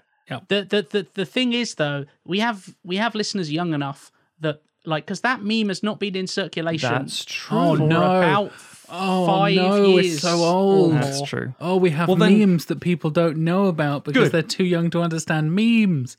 Then in that case, you can just we're watch it. We're so old. So basically, it is the recounting of Hitler in the Führerbunker and him being surrounded by basically all the fucking worst people we've ever had as humans. Like Goebbels is there, and he's literally like, "Oh, I believe the Führer entirely. I'll do anything for him." And you know what? We're going to do the final thing. So what we're going to do? Poison our fucking children. It's like, what? Yeah, not going to be giving into the thing. And, you know, Hitler's going to kill himself and it's brave and we will respect him. But because it's Traudl Junger's perspective, and she, even in her opening interview in the movie, like a real interview with her, saying like, it's horrible to say it, but we were excited. We were like, this is the Führer. This is amazing. I'm going to meet him. I'm going to be part of this huge movement, because you didn't appreciate what was going on. And again, people say these days, "Oh, I would never have signed up with the Nazis." You don't fucking know that. And the most recent voting history and how things are going in a lot of countries right now, you know some people who have similar ideologies on the same path. It doesn't take much to go down these awful, awful roads. But it also humanizes and highlights that a lot of the sort of high-ranking Nazi officials, just soldiers, were like going like, this whole thing is falling down now. Everything's falling apart. This is a fucking disaster. And they were all killing each other, as it were. And like, well, I was about to say they famously all turned on each other, and precisely Goebbels and Himmler and all that stuff were like, "No, fuck you, this is your fault," and then blaming Hitler and all this kind of stuff. Yeah, exactly. Yeah. It was like, we're in it, you know, the ideology's fallen away. We're now in it for ourselves. And Speer is on the run, and, you know, Flegel's doing his thing, and all these different, you know, famous, awful human beings from history are like, you know, "Oh, when I meet the Allied forces, do I give them the Hitler salute or I shake their hands?" It's like, you fucking asshole. I mean, there's no justice for what you've done, you fucking monster. But you see also this fact that Berlin was a city, it was a place, it was full of real people. That's what I say about humanizing. You see that when Hitler was blowing his fucking brains out, and all these people are like, "Oh, we'll do the honorable thing and we'll stay with it," and him screaming, "We're just going to wait for this person to come through on the left flank." It's like, they're not coming. What do you mean they're not coming? I told you they have to. I ordered you. It's like, they're gone. There is no backup. And the Luftwaffe said, "I need everyone to get the fuck out." And, you know, Goering has done his own thing. It's like, this is literally chaos. And all these high-ranking officials are getting drunk and then being shot and stuff. And the people defending Berlin are children, literal Nazi youth children, and because all the adults have abandoned them or been killed as the Russians are coming through. And Traudl herself, you have this thing of like, well, what do I do? Do I have to kill myself as well? Do I get out? What do I do? It's like the Red Army is coming through. And again, historically, what Russia did in Berlin as a retaliation is fucking horrifying. Again, separating Germany and Nazis for a second here, because people conflate those two far too often. And there's an old line which I really love, which is that the first country that the Nazis invaded was their own. And obviously there are innocent individuals, and that's how it works. But the point is that when the Red Army came through, the amount of rape that was going on was fucking obscene, and all the sort of things. So it's like, Traudl Junger, if it came out that she was the press secretary to Hitler, who knows what would happen to her? So, you know, it's her fate comes to thing, and you're drawn into this very human story in this awful, awful setting. So as we say, like, but you know, "Oh, Blighty's won the war, and oh, Churchill's giving it what for, and we're storming the beach, and you see him saving Private Ryan," and it's like, yeah, war is a fucker. War is awful, but to see it from the perspective, in a weird way, of someone who is wrapped up in the whole thing. Like Persepolis, for example, it's someone who's like innocent, is like, this world is changing around me, and I'm furious, but I'm still around here, and this is what I am. to someone who's like, I'm not the architect of this, but I'm definitely involved in this. And if I could go back and talk to that girl, I just shake her and say, stop. You've got to stop this. The classic, you two younger version of yourself. And it's a harrowing film to watch. It's a touching film to watch, and a brilliantly executed movie, in my opinion. The performances are all around this stunning thing. I think it's one of the sort of mandatory views. Obviously, it's also the history becomes the film. It's like, oh, I remember that moment. It's like, well, it didn't actually go down like that. Hitler probably wasn't this nice dottery old man rubbing his dogs, and it's like he was the literal, worst element of humanity, as it were. So Bruno Ganz is he's the guy you compare other guys to win arguments on the internet. Yes, exactly. And Bruno Ganz is just this nice Swiss bloke. It's a genuinely fantastic movie. And as I've said with all the movies we're going to talk about tonight, you have to watch them all. And not like, you should check this out. Fuck that. You should be watching these movies. Fair. Yeah, Downfall is fucking fantastic. Funny enough, I watched it a few years ago as part of my when I wrote my D-Day graphic novel, because I feature Albert Speer and Himmler, and kind of I purposely wanted to talk about the internal machinations of what was happening and why D-Day happened how it did, and what was going on in the Alps essentially at the time, of why everyone was freaking out, and on the Nazi side of things, why it all went so wrong. So I was like, is there any? I'd watched a bunch of documentaries. I'd got a bunch of books from the library and all that kind of stuff. And I was like, I wonder. I remember there's that 999 meme. Like, I wonder. I was like, oh, it is a film. It's not just like a clip of something or something like that. Oh, check this out. And you were totally right, Matt. It is fantastic. And I think talking about humanizing the Nazis is such a tricky topic, because it feels like you're justifying it and you're saying like, oh, well, anyone could be a Nazi. It's like, well, I'd like to think that I couldn't. But then, as you said, now with the political movements happening in many different parts of the world, people get caught up in misinformation and propaganda and bullshit, and then start believing a political leader and following them. And you're like, they're a fascist, right? And I'm like, what do you mean they're a fascist? No, they just believe in like less taxes and stuff. You're like, they also hate all the immigrants and all the foreigners and all the people of color and all the people of different sexualities. Like, well, yeah, but I'll get better taxes, right? It's like, well, yes, I guess, if you're rich, but you're not, so no. Hitler said everyone else around you is evil, and these people are to blame for the way things are, and the press is lying to you, and I'll give you all jobs. Sounds very fucking familiar. Doesn't it just? I know it sounds like it's like you can't make the comparison. People say, oh, the Hitler playbook. Yeah. It's like, yeah, but we just hope it gets in check enough. The problem is that people say, like, I don't like that label. No, I'm not Nazi. Not Nazi. Because Nazis are Germans in the 40s. I don't know. You've got a lot of Nazi ideologies there. You seem to think a lot about like, a world Jewish order and how they're all to blame for the way you are right now. And it's like, yeah, but that's fine, right? Like, no, that's got a very specific label to it. That's fairly similar. Anyway, I'm going to segue back to Tim. Tim, have you got anything about a despotic leader you can bring up? Why, yes, I do. Look at this. Fucking slick podcasting, ladies and gentlemen. From one despotic leader in crisis to another. Yeah. But with a very different tone. Yeah. I am going to talk about the 2017 film The Death of Stalin. Magnificent film. Which is directed by Armando Iannucci, who people might know better for The Thick of It, In the Loop, and Veep. Mm-hmm. And obviously got a huge, very long history in British comedy, writing, directing, producing, all those kind of things.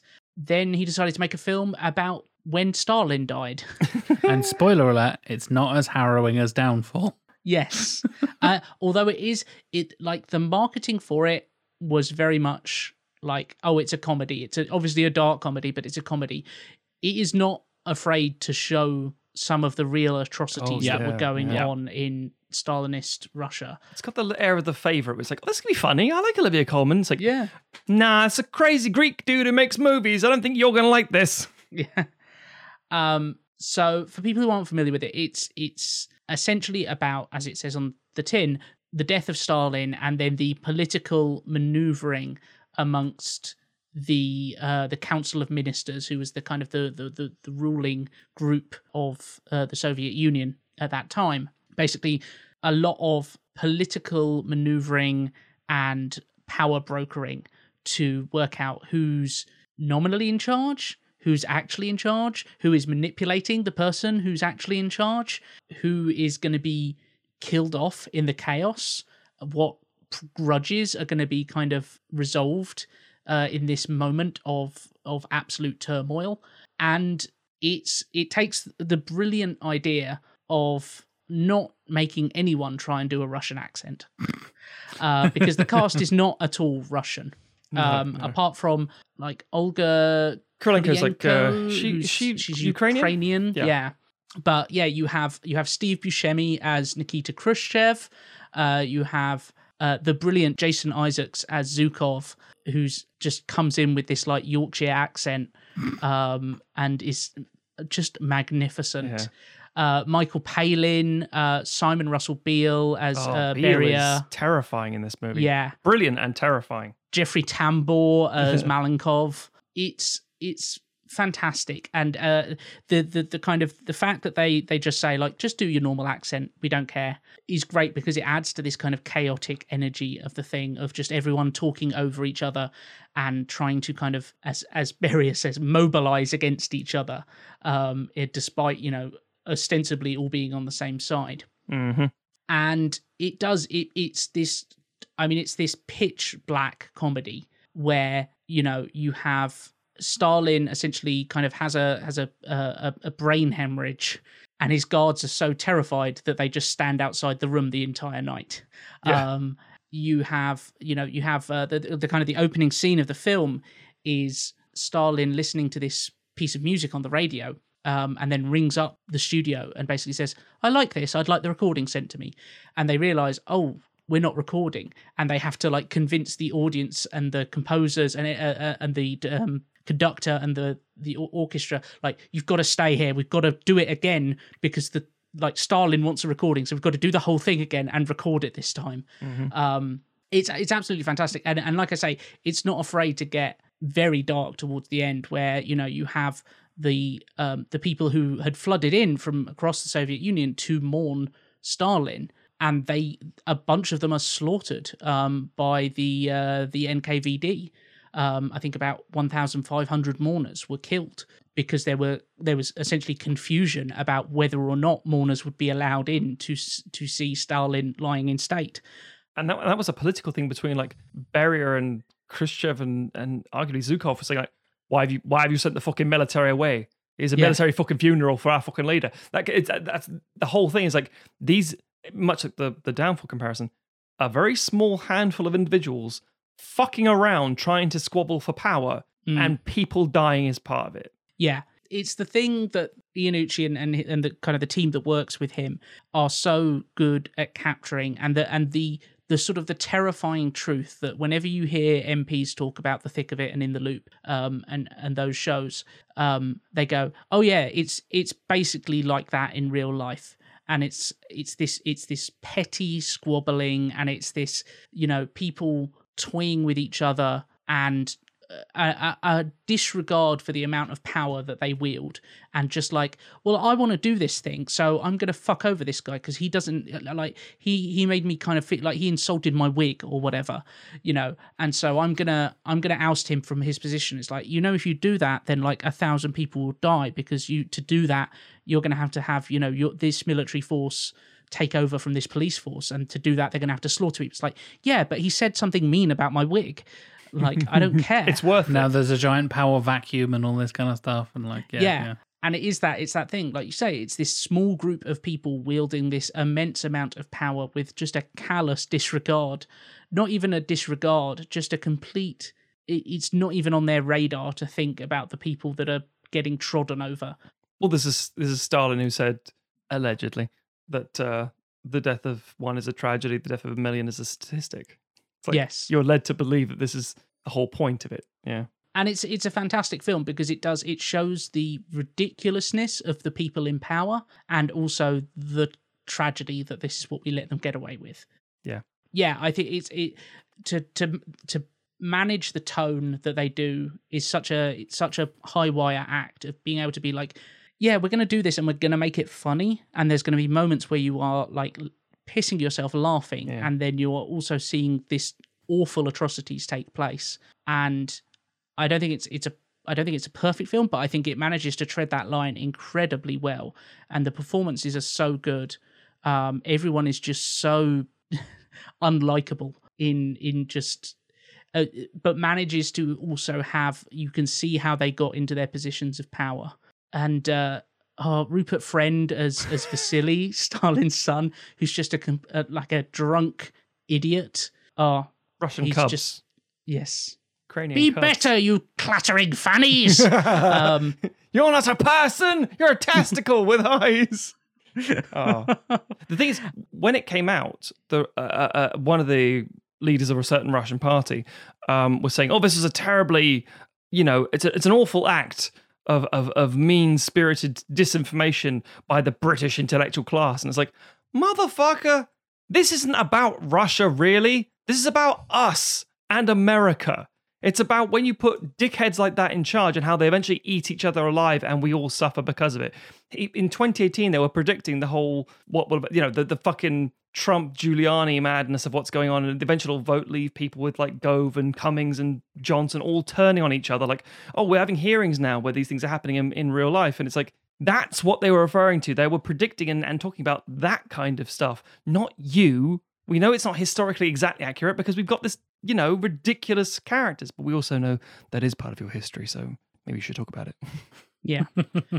And also, I would encourage anyone, look up a picture of Jason Isaacs in this film as Zukov. Oh, yeah. And the ridiculous amount of medals on his chest, and know that they actually had to play down the amount of medals that Zukov had on his chest. Yeah. Because they were like, that looks too ridiculous. Yeah. So, we're round again to Jack. I'm gonna spin into a bit more comedy, if anything, and talk about a 2019 movie, Dolomite Is My Name, starring Eddie Murphy in the best performance he's done of the last 15 years. Yeah, probably. Something like that. Because Eddie Murphy has been in a bunch of shit for a very long time and made lots of terrible fucking movies. But thankfully, this film is fantastic and basically tells the story of filmmaker, rapper, singer, stand-up comedian known as Rudy Ray Moore, who was this kind of music-producing, blaxploitation filmmaking madman in the 1970s, and eventually goes on to star in the character he's known for, Dolomite, in the 1975 film and its many sequels, and kind of what he became known for. And essentially it tells a sort of semi-fictionalized, sort of true story of his journey through the music industry and his many failings, and eventually through to his sort of semi-success in Hollywood through making blaxploitation movies and kind of going against the grain, and everybody telling him he's going to fail, and he kind of does, but he then goes on to, live a life and get, much like Alan Turing, weirdly enough, what a weird comparison to make, to get recognized like posthumously after he's died, of like, no, he was a really big influence, he was a really big deal. People haven't really understood the influence he's had since his first creations like 30, 40, 50 years ago. And now understanding that so much of the stuff that Moore was doing with the Dolomite character and all of the kind of boundaries he was pushing in those movies, he's now considered like one of the big influences of a lot of the early rappers and the birth of hip hop as we know it in the late 70s and early 80s, and him being so integral to that kind of music scene around that sort of time as well. It's a fascinating look at something I knew literally nothing about going into it. I never even heard of the guy going into it. And it is one of Eddie Murphy's best performances. You've got Keegan-Michael Key, you've got Chris Rock, you've got Chris Robinson, Titus Burgess, Wesley Snipes. Wesley fucking Snipes. He's fantastic in this movie. Again, playing a real guy called D'Urville Martin, who is an actor and director. And between Murphy and Snipes, it's their best performances, and like this side of the millennium, probably. Yeah, definitely. And yeah, it's a fantastic look into that, and it's available on Netflix. It's a Netflix original, so you can go and check it out on Netflix nice and easily. I think I talked about it on a what we've watched recently for patrons. You did, or I can't remember when it was. Many moons ago, it feels like. But when we were talking about like, oh, what films we're going to pick, I was like, what films have I seen recently that were this kind of thing of based on a true story? And Dolomite Is My Name came straight into my mind. I was like, that film is so entertaining and so good. And it tells a somewhat tragic story, but in a really believable and also entertaining way, because this guy was so larger than life. And what I touched on earlier, the kind of stranger than fiction stories, were like, yeah, but that didn't actually happen. He didn't actually spend all of his money making this kung fu blaxploitation film in a barn in the middle of nowhere. I'm like, yeah, he did actually. Yeah, he poured his heart and soul into this one fucking movie, and if it didn't work, he was done. And it kind of did. So he kept on doing them for the next 40 years. And you're like, wow, yeah, okay, that is really what happened. And he basically played Dolomite and variations thereupon until he died just over a decade ago. And he lived this kind of crazy keeping blaxploitation almost in obviously things like Black Dynamite, which I fucking love that movie, heavily inspired by things like Dolomite, the kung fu themed blaxploitation stuff. And obviously Black Dynamite is a wider commentary on blaxploitation as a whole, but the whole, I threw that shit before I came in the room and who the hell is interrupting my kung fu and all that kind of stuff is, now that I know, is such a direct kind of reference to Dolomite and that similar kind of, he's a badass who's gonna kick your ass and take your girl kind of blaxploitation movies. It's brilliant. And if you want to learn about kind of the history of blaxploitation films, the history of hip hop and rap and all that side of things, and learn about that from, again, a really entertaining perspective, I highly recommend it. Have either of you guys seen it? I have now. I didn't at the time think we watched it. It was. This was one of the few times where I had seen it and you hadn't. And I was right. Like, yes, finally. Yeah. But because it was around award season, it was like, oh, fuck, yes, there's so much stuff. Because Eddie Murphy got Oscar nominations and Golden Globe nominations or whatever. I don't think he got the Oscar. That was part of the snub. I don't think he got the Oscar nomination. We're like, what the fuck? That was, yes. he got Golden Globe nominations, but not an Academy Award nomination. Everybody's like, but it's Eddie Murphy's best performance. What are you talking about? It's like, yeah, he's But it is a great film. I agree with everything Jack said, especially when it was announced. I thought, I was going to be a typical Netflix star movie where it's like, it'll be fine and I'll be okay with it. And, Eddie Murphy's been okay for a while. I guess he's on the rise. Maybe he'll be all right. But it's like, no, it's actually really, really fun and really good. It could very easily be a big pile of shit. Oh, yeah. There are so many elements working in it of like, really? Eddie Murphy's the star? Okay, it's 2019. Are you sure? I'm like, yeah, trust me. Okay, it's fine. And yeah, it's way more than the sum of its parts. And I think definitely worth your time if you have a couple of hours and you're flicking through Netflix. Yeah. Highly recommend Dolomite Is My Name to learn more about Rudy Ray Moore and just watch a entertaining as hell fucking movie. Well, that brings us back round once again. Your third and final pick, Mr. Stockton. Yes. So Persepolis and Downfall, two very different films about political upheaval and turmoil and madness, and these people swept up in it for different reasons and railing against it and being part of it, but not, and so on and so forth. This one is different because it's about one of the most famous revolutionaries of the 20th century and someone who was an architect of a lot of major changes in South and Central America. But that's not exactly what this film is about.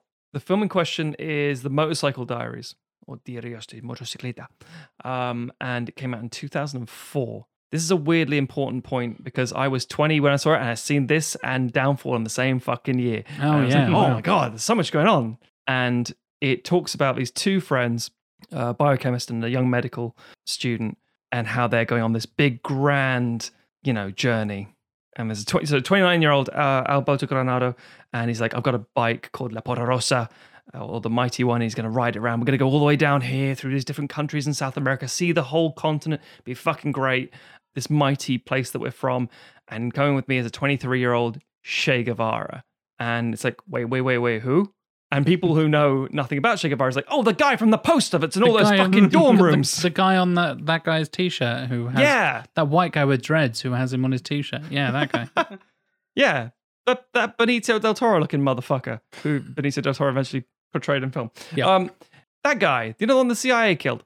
Like, yeah, he's just this 23-year-old kid who's going on this bike ride. And he's a doctor who likes rugby, has asthma, and is specializing in leprosy. So he wants to go on his journey across the you know, to see Machu Picchu and stuff. He wants to go to a leper colony so he can like. It's like, okay, they're guns. No, that's not what this is about. And it is basically it's more of a Kerouac kind of story in a weird way. It's a coming of age thing with this young innocent bloke is basically, and with his, you know, his very randy, affable friend. They get on their bike and they go around and they, like, you know, it's like, what's the plan? It sounds like you're trying to get laid in every single country we pass through, every town, if I have my fucking way, that kind of thing. It's like, hey, listen, Fuso, do you want to be like this guy over here? This fucking, you know, old man, fuck that shit. Come with me. We'll have a great journey. It's every 20. And again, at the time, being 20, I was like, I want to go on these sort of journeys and adventures and things and live a life and blah, blah. And because of the personality this person had, as in Che Guevara himself, Ernesto Guevara, he saw what the various countries were going through. So Argentina and, you know, going to Venezuela and all these different places and saying, like, people are suffering and people are dying and there's inequality and this isn't fucking right. And his friend's like, yeah, but there's nothing we can really do about it. And he's like, no, there should be. And so, yeah, because you're going to be a doctor. That's the whole point. You come from this, you know, decent, effectively middle-class family and you're going to go back and finish your thing. This is just us going on a bike ride, basically. But for him, it becomes such a journey, such an exploratory and life-changing event that he effectively never really goes back. And again, we see about, if it ends on the whole black screen, white text with photographs of the real thing and the little boat they made to sail down the river at one point, and it's like, holy shit, this is all pretty much exactly what it was. And you got Gael Garcia Bernal playing the role, and he does it fantastically. And Gael Garcia Bernal is fucking fantastic. He's brilliant. He's amazing. And Rodrigo de la Serna is also really fucking good. It's just a really great road movie about, oh my god, a transformative time in someone's life. Fucking hell. I'd like to point out, only Matt has used the T word. That's true. In this episode. Tim and I have kept it cool and managed to not. I wasn't about transformative bring out performance. the cliche. A transformative time in someone's life. But that sort of, yeah, that yeah, that's fair. It's a rite of passage kind of thing, and just that it goes literally from this idealistic, I say boy, you know, 23-year-old man, effectively, to a proper like man with a purpose and a drive. It's like, it's almost like this is what I've been building. And again, much like the other two, this is based on two things. One, the Motorcycle Diaries themselves. This film's called The Motorcycle Diaries because Che Guevara wrote it. I have a copy upstairs. And he documented what he was seeing. And you can hear in his voice as he's writing how he changes. They get to like Peru, for example, and they get to this San Pablo leper colony. And it's just the division of society on the north side of the river and the south side. It's just, you know, you can see how the motivation to later become the political movements and the activists that, and in certain people's eyes, terrorists and stuff. You can see these things. You can see what it's become. The film doesn't really fuck around with it too much. It's not saying like, and now you know why he did what he did. It's like, no, it's still like seeing how did this person become what they did. So, well, now you can see because like all, you know, how did Traudl Junge, how did she go along with Hitler? It's like, because think where she was at the time. Think what she was seeing. Think what her world was basically telling her. Same with Margie in Persepolis. How did she get so outspoken? It's like, how could you not? And I think that's the kind of the point. And the other account is the fact that the real Alberto Granado, who's in at the end of the movie, was very much part of the thing. He said I think he commented on it really, but he said that the film shows how they were as two young men. He said boys really, and went looking for adventure and found the truth and tragedy of where they're from. And that to me sounds like every fucking someone who goes off to university, someone who goes off at the early 20s to live in like the first proper job, first proper house, whatever it is. You think, oh, there's gonna be a great adventure, and you're like, fuck, there is a problem here. Things are not right. And either you turn to go with like, well, I'm part of the system, I can't do anything, or you do something about it. And weirdly enough, when I was 23, I went to Cuba. Not because of this movie, essentially, but I had an epiphany, a moment when I was reading like in Santa Clara, and there was like, this sort of stuff, and I thought, holy fuck, yeah, I'm now traveling to this place, and 23 was the age that Guevara was when he went on his bike ride and had this very formative, life-changing, different view of the world and stuff. And I thought, yeah, had you already read the book and stuff? I was already read a few things at that point. Right, I mean, right. I was, and not because I was like, oh, I'm really into my, Marxism. It was because I was voraciously reading everything. I was working in a bookstore and I wanted to learn, and so I was reading about basically all kinds. I mean, from like philosophy and like the Leviathan with the economics and stuff like that, and just all manner of things. And I was like, oh, Che Guevara wrote stuff. I'll read that and that kind of thing. And I went to Cuba and saw how it is and the positives, negatives, etc., etc., etc. So the film itself is great because it almost skirts the politics while underlining the politics. Whereas Persepolis and Downfall are very heavy-handed and intentionally so. The Motorcycle Diaries is more about the very human side of this. It almost doesn't want to talk about what is to come. I was about to make that comparison. We've talked about humanizing people a couple of times on this show already, and especially the topics that you've brought up, Matt. As you said, some people see Che Guevara as a terrorist, as this communist scourge on the world and all this kind of stuff that has brought ruin to countries in that part in Central and South America and all this kind of stuff. And other people see him as a savior who fought against injustices and all this kind of stuff. And understanding the person behind that, the man, as you correctly said, and as Alberto Granado said as well, the boy behind that, and him growing into a man. And like you said, that's such a common journey for people, literally and figuratively, to like, oh, I leave my hometown for the first time, I go to university, I go and do a thing for the first time, I meet people who aren't born, within a 15-mile radius of where I grew up for the first time. I learn about their lives and their cultures and their languages and all this kind of stuff for the first time. And your perspective changes as you become an adult, as you grow into your early 20s, progressing into adulthood and stuff like that.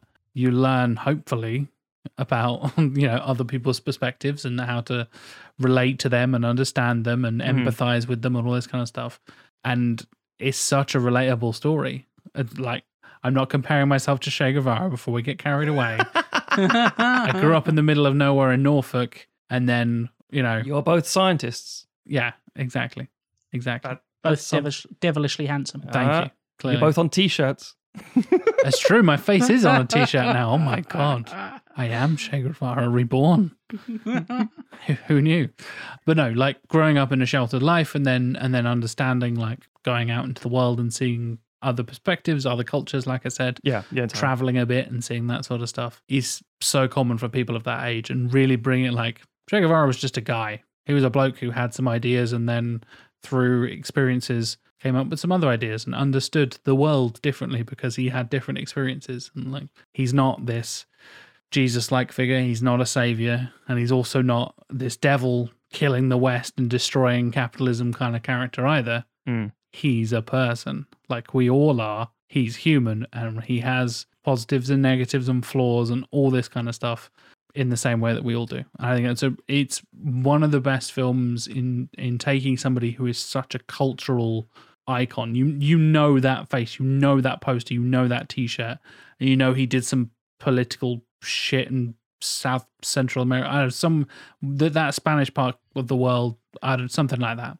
That guy. And then you watch this film and you're like, oh my God, I feel like I really know him as a boy, as a man, as a person.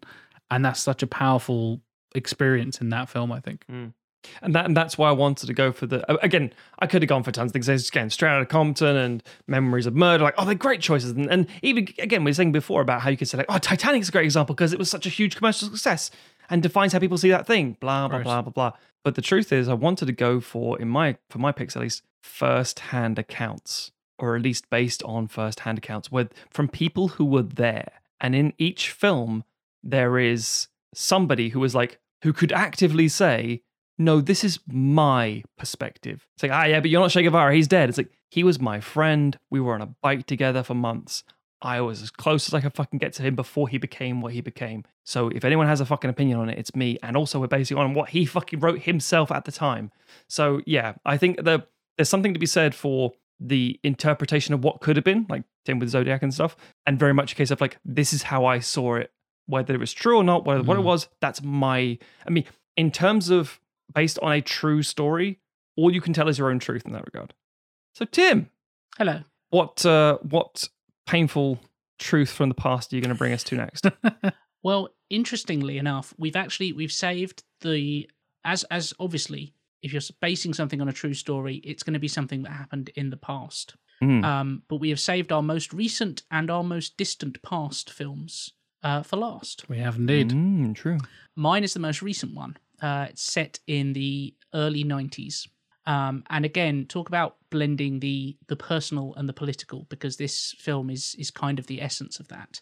The film I've chosen is 120 BPM, which I think in the States is just called BPM. It is, yeah.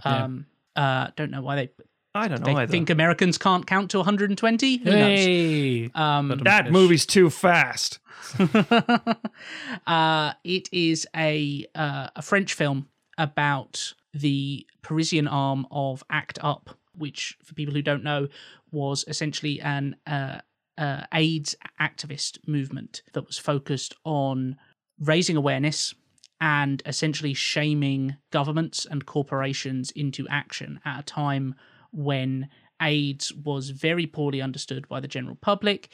It was still considered kind of a disease and a condition that only affected gay people and drug users. And there was a lot of slow movement and obfuscation by governments in terms of reacting to it and treating it as the health crisis that it was at the time. It was fortunately something that was less true in the UK, but we did still have an ACT UP sort of chapter here. But in America and in France, there was such resistance to actually kind of acknowledge that AIDS was a problem and then to do anything about it, that it really required this kind of ground floor activism of people basically saying, like, we're here, this is killing us, and you are doing nothing about it, and until you start doing something, we are going to make noise in very direct ways. It's a fantastic film. It's directed by Robin Campillo, who was involved in the ACT UP scene in the 90s, and the co-screenwriter Philippe Mongeau, I believe that's how you pronounce it. I could be butchering that. He was also involved in ACT UP. It's interesting in terms of our selection of films because, unlike the other films, none of the characters are supposed to be directly real people. It's not meant to be biographical in that sense, even though some of the stories and some of the situations are based on things that really happened. It is about the movement more than it is about the people, even though it uses the people as a window into the movement kind of thing. And so the characters in it are more kind of combinations of different peoples. They are archetypes, they are ciphers for the people who were involved in it at the time. And it's a fascinating film because it is obviously about this incredibly emotive subject where the people who are involved in this activism are literally dying. You know, this is from a condition that is killing them. But it is also about the kind of practicality of activism, and it takes the time to show several times, and kind of the thing that the film keeps coming back to is these meetings, these weekly meetings that were held by ACT UP. And one of the first things that happens in the film is there's some newcomers to the organization, and someone walks them through the process of like, this is how, if you want to raise a discussion point, this is how it goes. We don't clap here because it means that people can't hear what's being discussed. So you click your fingers, you know, all these kind of things.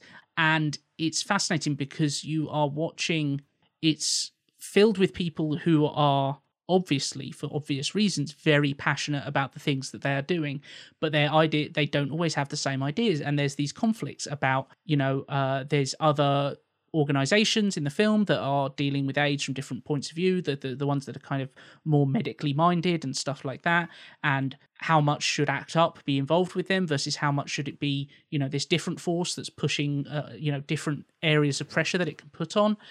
You know, how much the kind of the first incident that you see in the film is essentially them kind of fucking up. They go to this speech that's being given, and one of the people, it stood in the back, kind of thinks that something has been said, and they throw this water balloon filled with fake blood at this scientist who was kind of giving this speech, and then a couple of the other members like see this as an opportunity and kind of handcuff him to part of the stage. And it cuts between that and the meeting afterwards where they're kind of going like, hang on, we didn't talk this through, like that, like the person who threw the balloon is like, I fucked up. I kind of thought something was going on that wasn't, and so I just kind of reacted. And then there's discussion of like, hey, no, actually, we should have been doing this. And like, how? Okay, well, what's all the coverage saying afterwards? It's like, is it saying like, you know, what are they talking about us more because we took this slightly more aggressive approach? Are they saying that, you know, what are our allies saying? Are they condemning the actions that we've taken? You know, all this kind of stuff, and the kind of the real politic of an activist movement, which is kind of fascinating because so often those kind of things in films are, like we said earlier, they're seen as like the actions of like one extraordinary person in these situations. You know, when we look at films, you know, even something like Selma, you know, it very much focuses on like, oh, it's the story of Martin Luther King and he's the figurehead for this movement, and it's all about, you know, his, you know, oratory skills and things like that. And this is a film very much saying like, no, this is a collective and a community reacting to something that is impacting them, and you get to essentially see the sausage be made of the difficulties that there are, and the way that people, because it's something that's so personally affecting them, like there are emotional reactions to it. There are people who are like, you know, you are, you know, you don't represent us accurately. You know, you're in this just to get your face in the newspapers, and then, you know, all these kind of conflicts going on, as well as the very personal story of people coping with AIDS and HIV at a time when the medicines that were available to combat it were very limited in both their availability and their effectiveness. And, you know, that's part of the reason why these organizations existed, is because, you know, pharmaceutical companies were slow to get making them, and then they were artificially withholding, you know, the availability of them and things like that.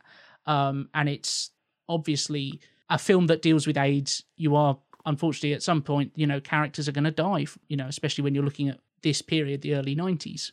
But it's not a sort of a misery tour in the way that, you know, films like Philadelphia and Dallas Buyers Club can be, because it's also infused with this sense of like joy and life. And you see these characters, yes, they are suffering, but there's also like the reason that it's called 120 beats per minute is because a lot of there's these kind of transition scenes of the characters going to nightclubs and dancing, and the people who, you know, were involved in this scene, and obviously the director and the screenwriter were at the time, have sort of said like, yeah, there was this incredibly serious thing, but because things were so intense, we also had this like joy of life and a need to escape that and go out and have fun and dance and fuck and, you know, do these and find these like funny, controversial ways to draw attention. It's a really great film. It's got Adele Haenel in it, who is obviously become better known. I fucking love her. Yeah, exactly. So it made about the same time as that. Bunch of other people in it who I don't know particularly well, but I assume kind of have careers in France. Antoine Renault jumps to mind. Yes. I think I'm pretty sure this film won like a fucking ton of César awards. It did, yeah. It won the Grand Prix at Cannes. Yeah. It won 6 César awards, including Best Film. Yeah. Yeah, it's very like well received. I think a lot of the cast are going to be the sort of, it's like when you watched La Haine back in like the when it came out, and you're like, oh wow, these actors are great. It's like, watch them. Their careers will be big. Yeah, because it feels so, and this is partially because I don't know French actors as well as I know English and American, but they feel just so completely in the roles. You know, it feels entirely real, and just a fantastic film. Yeah, I think it's a great movie. And as you say, it's interesting because it doesn't have that. I mean, it is a very joyous celebration. It's a combination of, rather than being a bit of a dour fest, which is not, there's a place for those movies, obviously. It calls to a very, it's very serious discussion and very serious subject matter, but it has a real transition between, or from, shall we say, really powerful words leading to really powerful actions. It feels like something's actually happening, as opposed to just like a symposium where some great thinkers are having great ideas, or alternatively just seeing the reactionary force. It's like, no, this is literally cause and effect. And I think, it's and also the humanizing side of it. So yeah, it's a very recent one, and fuck knows where you can see it, people, other than buying it.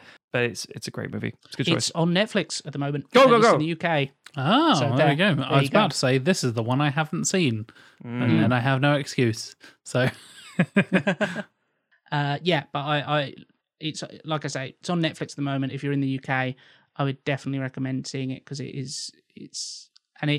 will. I think there's a sort of, for people our age who just kind of missed out on that, and obviously it was something that wasn't talked about widely, in our youth, but it's become a forgotten part because HIV and AIDS have become treatable conditions that, especially in the West, are much less prevalent. That part of history is starting to be forgotten. And obviously we've seen great strides in kind of like LGBTQ representation over the past few years, but there's a huge kind of chunk of queer history that's almost kind of been forgotten, and for reason that it killed off a generation of like young gay men, who there's a picture of like the San Francisco Gay Men's Choir from like 1990 with the people who died crossed off. Yeah. And it's like a group of about 50 men and there's like 6 survivors. Yeah. wow. And it's just, you just think like we lost,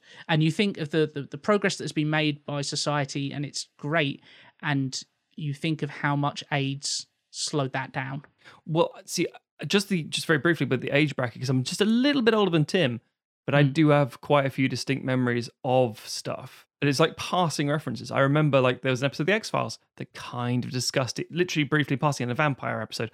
I remember the death of Freddie Mercury and the discussion about what AIDS was. I remember there was no danger for me as a kid, but I also remember the death of like Eazy-E, for example, someone who was not a homosexual. And it's like, yeah, but that's not the only way you can get AIDS. And that's the whole point. There are so many things that are like that we're talking about now. I'm not saying to invalidate or say, or even weirdly where like almost like gatekeeping, where it's like, oh no, you can't have this unless you have this. It's like the story about AIDS is such a vast, expansive one, and it's interesting how we categorize it in movies, if at all. Basically, it's like we did the AIDS story, we did Philadelphia. What do you want? It's like it was huge and horrible. Philadelphia was on my list for this, funnily enough, and I was Philadelphia's still a good movie to point out. We're not just slagging off for no it's reason. Great. Yeah, absolutely. Or God forbid you learn about AIDS through Rent or something like that. It's like Rent, good old Rent. Maybe we'll come back to that later on in the interseason. Oh, bit of a teaser there. Oh, a bit of a teaser. Anyway, from our most recent setting to our oldest, Jack, our final film is down to you. Let me take you back to the 1840s. Oh, yeah. I mean, some what? would say the birth of one Matthew Stogden. No. But yes, back to the 1840s. I'm going to talk about one of the best films I think I've ever seen in the cinema. Fair. One of the most harrowing experiences I've ever had in the cinema. And if you've put the 2 and 2 together, you know exactly what I'm talking about straight away. I went and saw this film essentially knowing nothing about it apart from the very obvious tagline, which I'll mention in a second. But bear with me here, listeners. I went in basically knowing nothing, I recognize the main actor. Apart from that, I don't know anything apart from the title. And then he found out what a Jellicle cat was. Exactly. And then cats, I've lived the Jellicle life ever since. Sorry. No, and I went into Cinema City here in Norwich, which is fantastic for showing, films that are... Independent films? Independent films, yeah. Politically charged films. They show the smaller movies that you don't see in View and Odeon and the big kind of mainstream blockbuster stuff you see in most of the big cinemas. And I thought, you know what? Yeah, I'm going to give it a go. And me and my housemate at the time were like, fuck it, let's go and see some movies. We did this a lot. As I mentioned when I went to see Blue Ruin, one of my favorite films, because I went in completely blind and was like, I have no idea what to expect here. I'm just going to go and see it. Saw it at Cinema City. Absolutely loved it.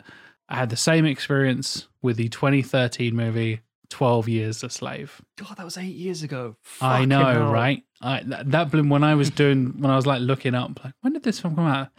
Oh my God. I had just come back to Norwich. So I came back to Norwich in 2012. That's for the year I graduated university. And I spent about 9 months, with my partner at the time, blah, blah, blah. That all came crashing down when I came back to Norwich, moved in with a mate from high school, and tried tried to rebuild my life from scratch, basically, in Norwich. And like I said, a very common thing for us would be we would go out to Cinema City. We live nearby. We'd go out and see a film like once a week and just pick something we had no idea. Go and see something weird. Go and see something we'd never heard of. Go and see something we're not able to see in the other big, chain cinemas and all that kind of stuff. And for whatever reason, we chose to see 12 Years a Slave. And I remember walking out of that cinema and being like, that was amazing and I never want to see it again. Because just the deep sorrow and sympathy and, if I'm honest, white guilt from watching that movie is just potent and has lived with me for the last 8 years since I went and saw that movie. But I went in knowing who Chiwetel Ejiofor was, and that was basically it, because I'd known him from Firefly and Serenity and stuff like that, and Kinky Boots, and I was like, wait, that guy? What? I mean, he was good in them, don't get me wrong, I didn't really think anything of it, but okay, cool, see what Chiwetel Ejiofor is up to these days? Sure, why not? Oh, it turns out it's, one of the most perfectly paced, brilliantly acted, spectacularly directed by a person we've mentioned before. Matt, you've given him a sequelized film in the past. I have. Mr. Steve McQueen. Was it it was prequelized? Yeah, it was prequelized. Yeah. Sorry, yes. Your Zululand twist. Steve McQueen is a fucking master, and right. I also have seen Hunger and Shame, also in Cinema City, and had similar experiences of like, oh, I'm real sad now. Oh, this is bad. That was amazing. Now I feel terrible. Yep. And for those of you who don't know, 12 Years a Slave is this adaptation of a memoir written by Solomon Northup, who was a free man born in like I said, the mid 19th century, in the sort of like the 1820s, something like that.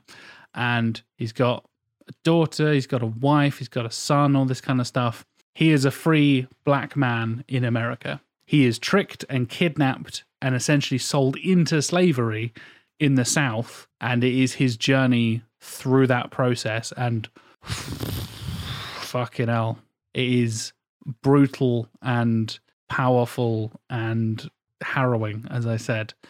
Seeing his journey, seeing one of the standout performances, as anybody who's seen the film already knows, Lupita Nyong'o's kind of incredible breakthrough performance, and people seeing her as Patsy, she is spectacular. Seeing Michael Fassbender be just the absolute worst, horrible fucking slave owner, playing Edwin Epps. You've got Benedict Cumberbatch, you've got Brad Pitt, Alfred Woodard, Sarah Paulson, Paul Giamatti shows up, Michael K. Williams shows up. It's an amazing cast, and it is just, I think it's a literal immaculate film. I can't think of anything that I would think like, oh yeah, well, I was taken out of the moment because of this weird choice of shot, or this person's accent didn't make sense. Even Fassbender gets away with an accent in this film. And Fassbender is notorious for me for being like, I can hear Irish, Michael. I can hear it. I can hear your little twinge, your Irish fucking Magneto. Draw. But in a sort of New Orleans setting where you have, someone of Irish descent with money, it's like, but this weird twang accent where it's like, what is this? That fits perfectly. It makes sense. It makes sense in context. Yeah. Exactly.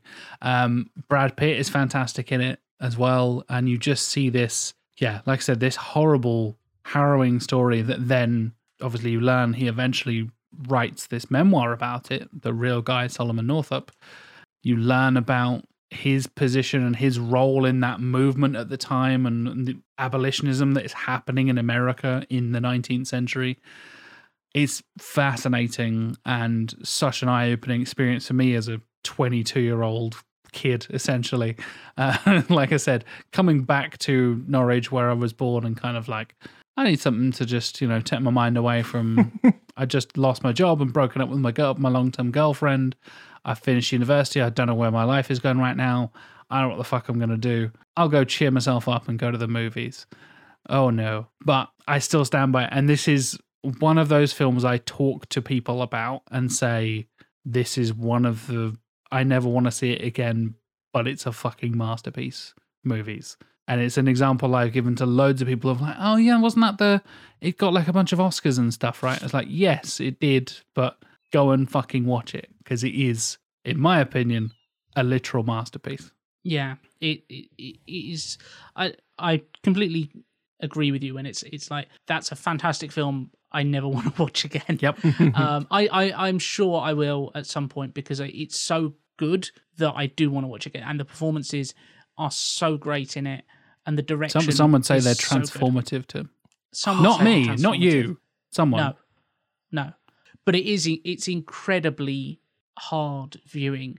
The sequence where the Paul Dano's character, essentially tries to lynch Northup, and he's left like on his tiptoes with a noose around his neck for hours, and it's just the sense of agony that McQueen and Chiwetel Ejiofor with his performance managed to get across is just it's incredibly hard watching, as it should be, because it is about. That's the thing. It's a hard watch because it needs to be and because it should be. Absolutely right. Yeah.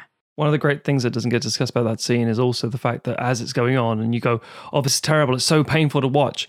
In the background, everyone else just starts coming out and the other slaves just playing games and relaxing. It's like, because this is normal fucking life for them. Yeah, this is not something unusual. No one's going to help him because they won't get in trouble themselves. And it's like, this is fucking horrific. I mean, just jump in there for a second.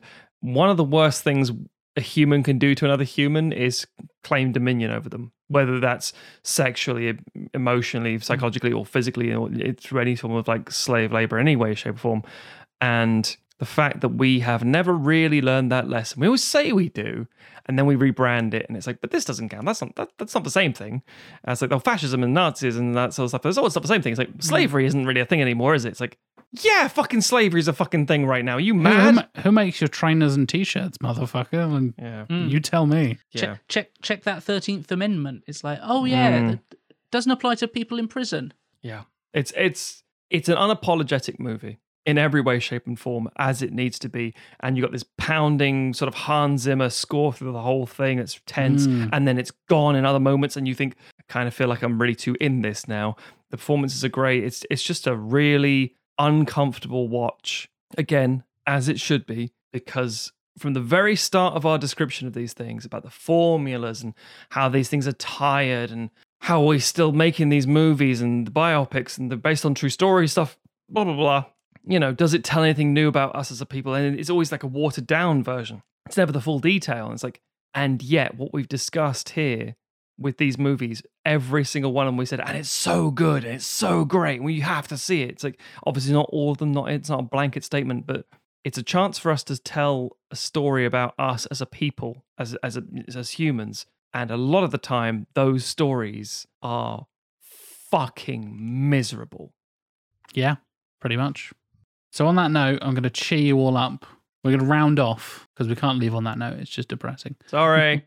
With some Rotten Tomatoes. Way! You teased it earlier, Matt, that they're all going to be incredibly highly rated. Yeah. You are correct, sir. They are incredibly highly rated. I would like you to guess the lowest rated and highest rated of these 9 movies. So to give you a quick rundown, we've got Zodiac, Death of Stalin, BPM, aka 120 beats per minute, Downfall, Persepolis, The Imitation Game, 12 Years a Slave, Dolomite Is My Name, and The Motorcycle Diaries. I have not put them in any order there, by the way. They just happen to be on my screen in that order. Any guesses what the lowest, and bear in mind they're still going to be high, and then the highest rated on Rotten Tomatoes? Any guesses, gentlemen? I think The Imitation Game is going to be lowest because it was around the period when Benedict Cumberbatch was in everything. I remember those days. I can't remember exactly, but I remember there being some very similar films around the same time of this sort, of the biopic sort. And I think it, personally, for me, it's not quite at the level of some of the other films on here. I think there are really good moments in it, but I think maybe it's just I've never been a huge fan of Cumberbatch. And so a film centered around his performance is never going to quite click with me. But yeah, I think that's going to be the lowest. I don't know the score for 2 of mine. I know the score for BPM, which I know is very high. It is. But it is very high. I'm tempted to say I think 12 Years a Slave might be even higher. Ooh. My opinions are different. Interesting. I think The Motorcycle Diaries will be the lowest. Oh. Because there'll be enough critics saying, you can't make this movie about Che Guevara. And it's like, you didn't even talk about how he's a dickhead and we should have killed him in Bolivia. And he's the reason of the nuclear missile crisis. And it's like, yeah, sure. So I think there's going to be enough loaded, charged politics in that one to bring it down a bit, in my opinion. And then enough people saying, like, I actually wanted a story about all of his life. And like, I didn't get it. It's like, you get the two parts of it that Benicio del Toro's in. So that's my opinion for the lowest. Highest, maybe Persepolis. I'm going to say, because I don't remember anybody saying anything bad, I'm going to say Dolomite Is My Name. Because I think because it's Netflix and because it was a big thing, nobody said this is a bad movie. And as we know from how Rotten Tomatoes works, no one has to say it's the best fucking movie, but enough people to say it's good. And no one's going to say this was shit or this wasn't good. This didn't need to be made. There'll be enough that's fun and that they'll, chide with, I think. They're my choices. Interesting. I'll let you in on a secret. The lowest is 83% and the highest is 99%. That is the extent of these 9 movies. Says it all. Funnily enough, Tim, BPM is the highest at 99%. It's usually a case of like, oh, yeah, but there's less reviews or whatever. There's actually still a fair number of reviews. It's 134 reviews there. Compared to Dolomite's My Name, 232 reviews. It's comparable there. Persepolis also has 162, comparable there as well. So it's not an outlier. It has a legit 99% there. Yeah. The lowest, you are correct, Matthew, is The Motorcycle Diaries with 83. Yeah. Has an audience score of 92 though. So, I'll give you a quick rundown and you'll go, holy shit, these numbers are crazy. Like we did with Steven Spielberg. We're like, oh yeah. Oh yeah, Martin Scorsese films. They're really highly rated. So Motorcycle Diaries is 83. Then we have Zodiac and Imitation Game, both at 89. Then we go up 1 point to Downfall at 90. Then we have both Death of Stalin and 12 Years a Slave at 95. Persepolis at 96. Dolomite at 97. And BPM at 99%. Yeah. Big numbers, guys. Go and watch all of these films, listeners. Yeah. They're all brilliant. I mean, I always come to when it's films like this, because even the Imitation Game, which I'm like, I like moments of it, I would still give it probably a 7 out of 10. Right. Which is a positive. That's how Rotten Tomatoes works. Who is watching 12 Years a Slave and giving it like a 5 out of 10? Let me have a look, shall we? Oh, curious. I don't know if we're ready for this. Assuming it's going to be some assholes, some well-meaning people saying that it's like, well, it does a bit of a white savior with Brad Pitt's character. It's like, that's, sort of. It's a bit too hard watch. All that kind of stuff. It's too boring pacing. I think it's going to be. It's too brutal. Yeah. I felt too guilty. I didn't know why. Yeah. Yes. I've got a few headlines here that are too brutal, that kind of stuff. This isn't a film about oppression. It's a luscious meditation on sadism and cruelty. It's called slavery, motherfucker. Well, welcome to slavery. And again, this is the tame version. Yeah, that's weird. 12 Years a Slave, it felt so much longer. That's an insensitive fucking headline on your review. Fuck me. Jesus Christ. But yeah, some people don't like 12 Years a Slave. I can understand it being harrowing and too brutal, but it's an objectively well-made Yeah, that's why movie. you say it's a good film. You weren't having a great fucking time. That still makes it a good film. But I want to go back to watching my Transformers because it's more meets the eye. Whiz bang pop, and I want to switch my brain off. Switch my brain off. Fuck you. Anyway, thanks for listening, everybody. On that note, I'm sorry I went on a bit of a rant at the end there. Thank you for listening. This is what we do. Exactly. Yeah. Thank you for listening. I am JLW Chambers on the internets. Matt, where can people follow you on the internet? Stogs, STOGHZ. You can go to the RaidRightHand.co.uk to read my reviews. You go to Cheesemate.com to see the things I make. Tim, if people want to see the true history as told by Tim, where can they go? Well, I mean, You could go to my Twitter, which is trivia_lad, but that's mostly me just retweeting nonsense, and then occasionally just my abstract thoughts about X-Men comics.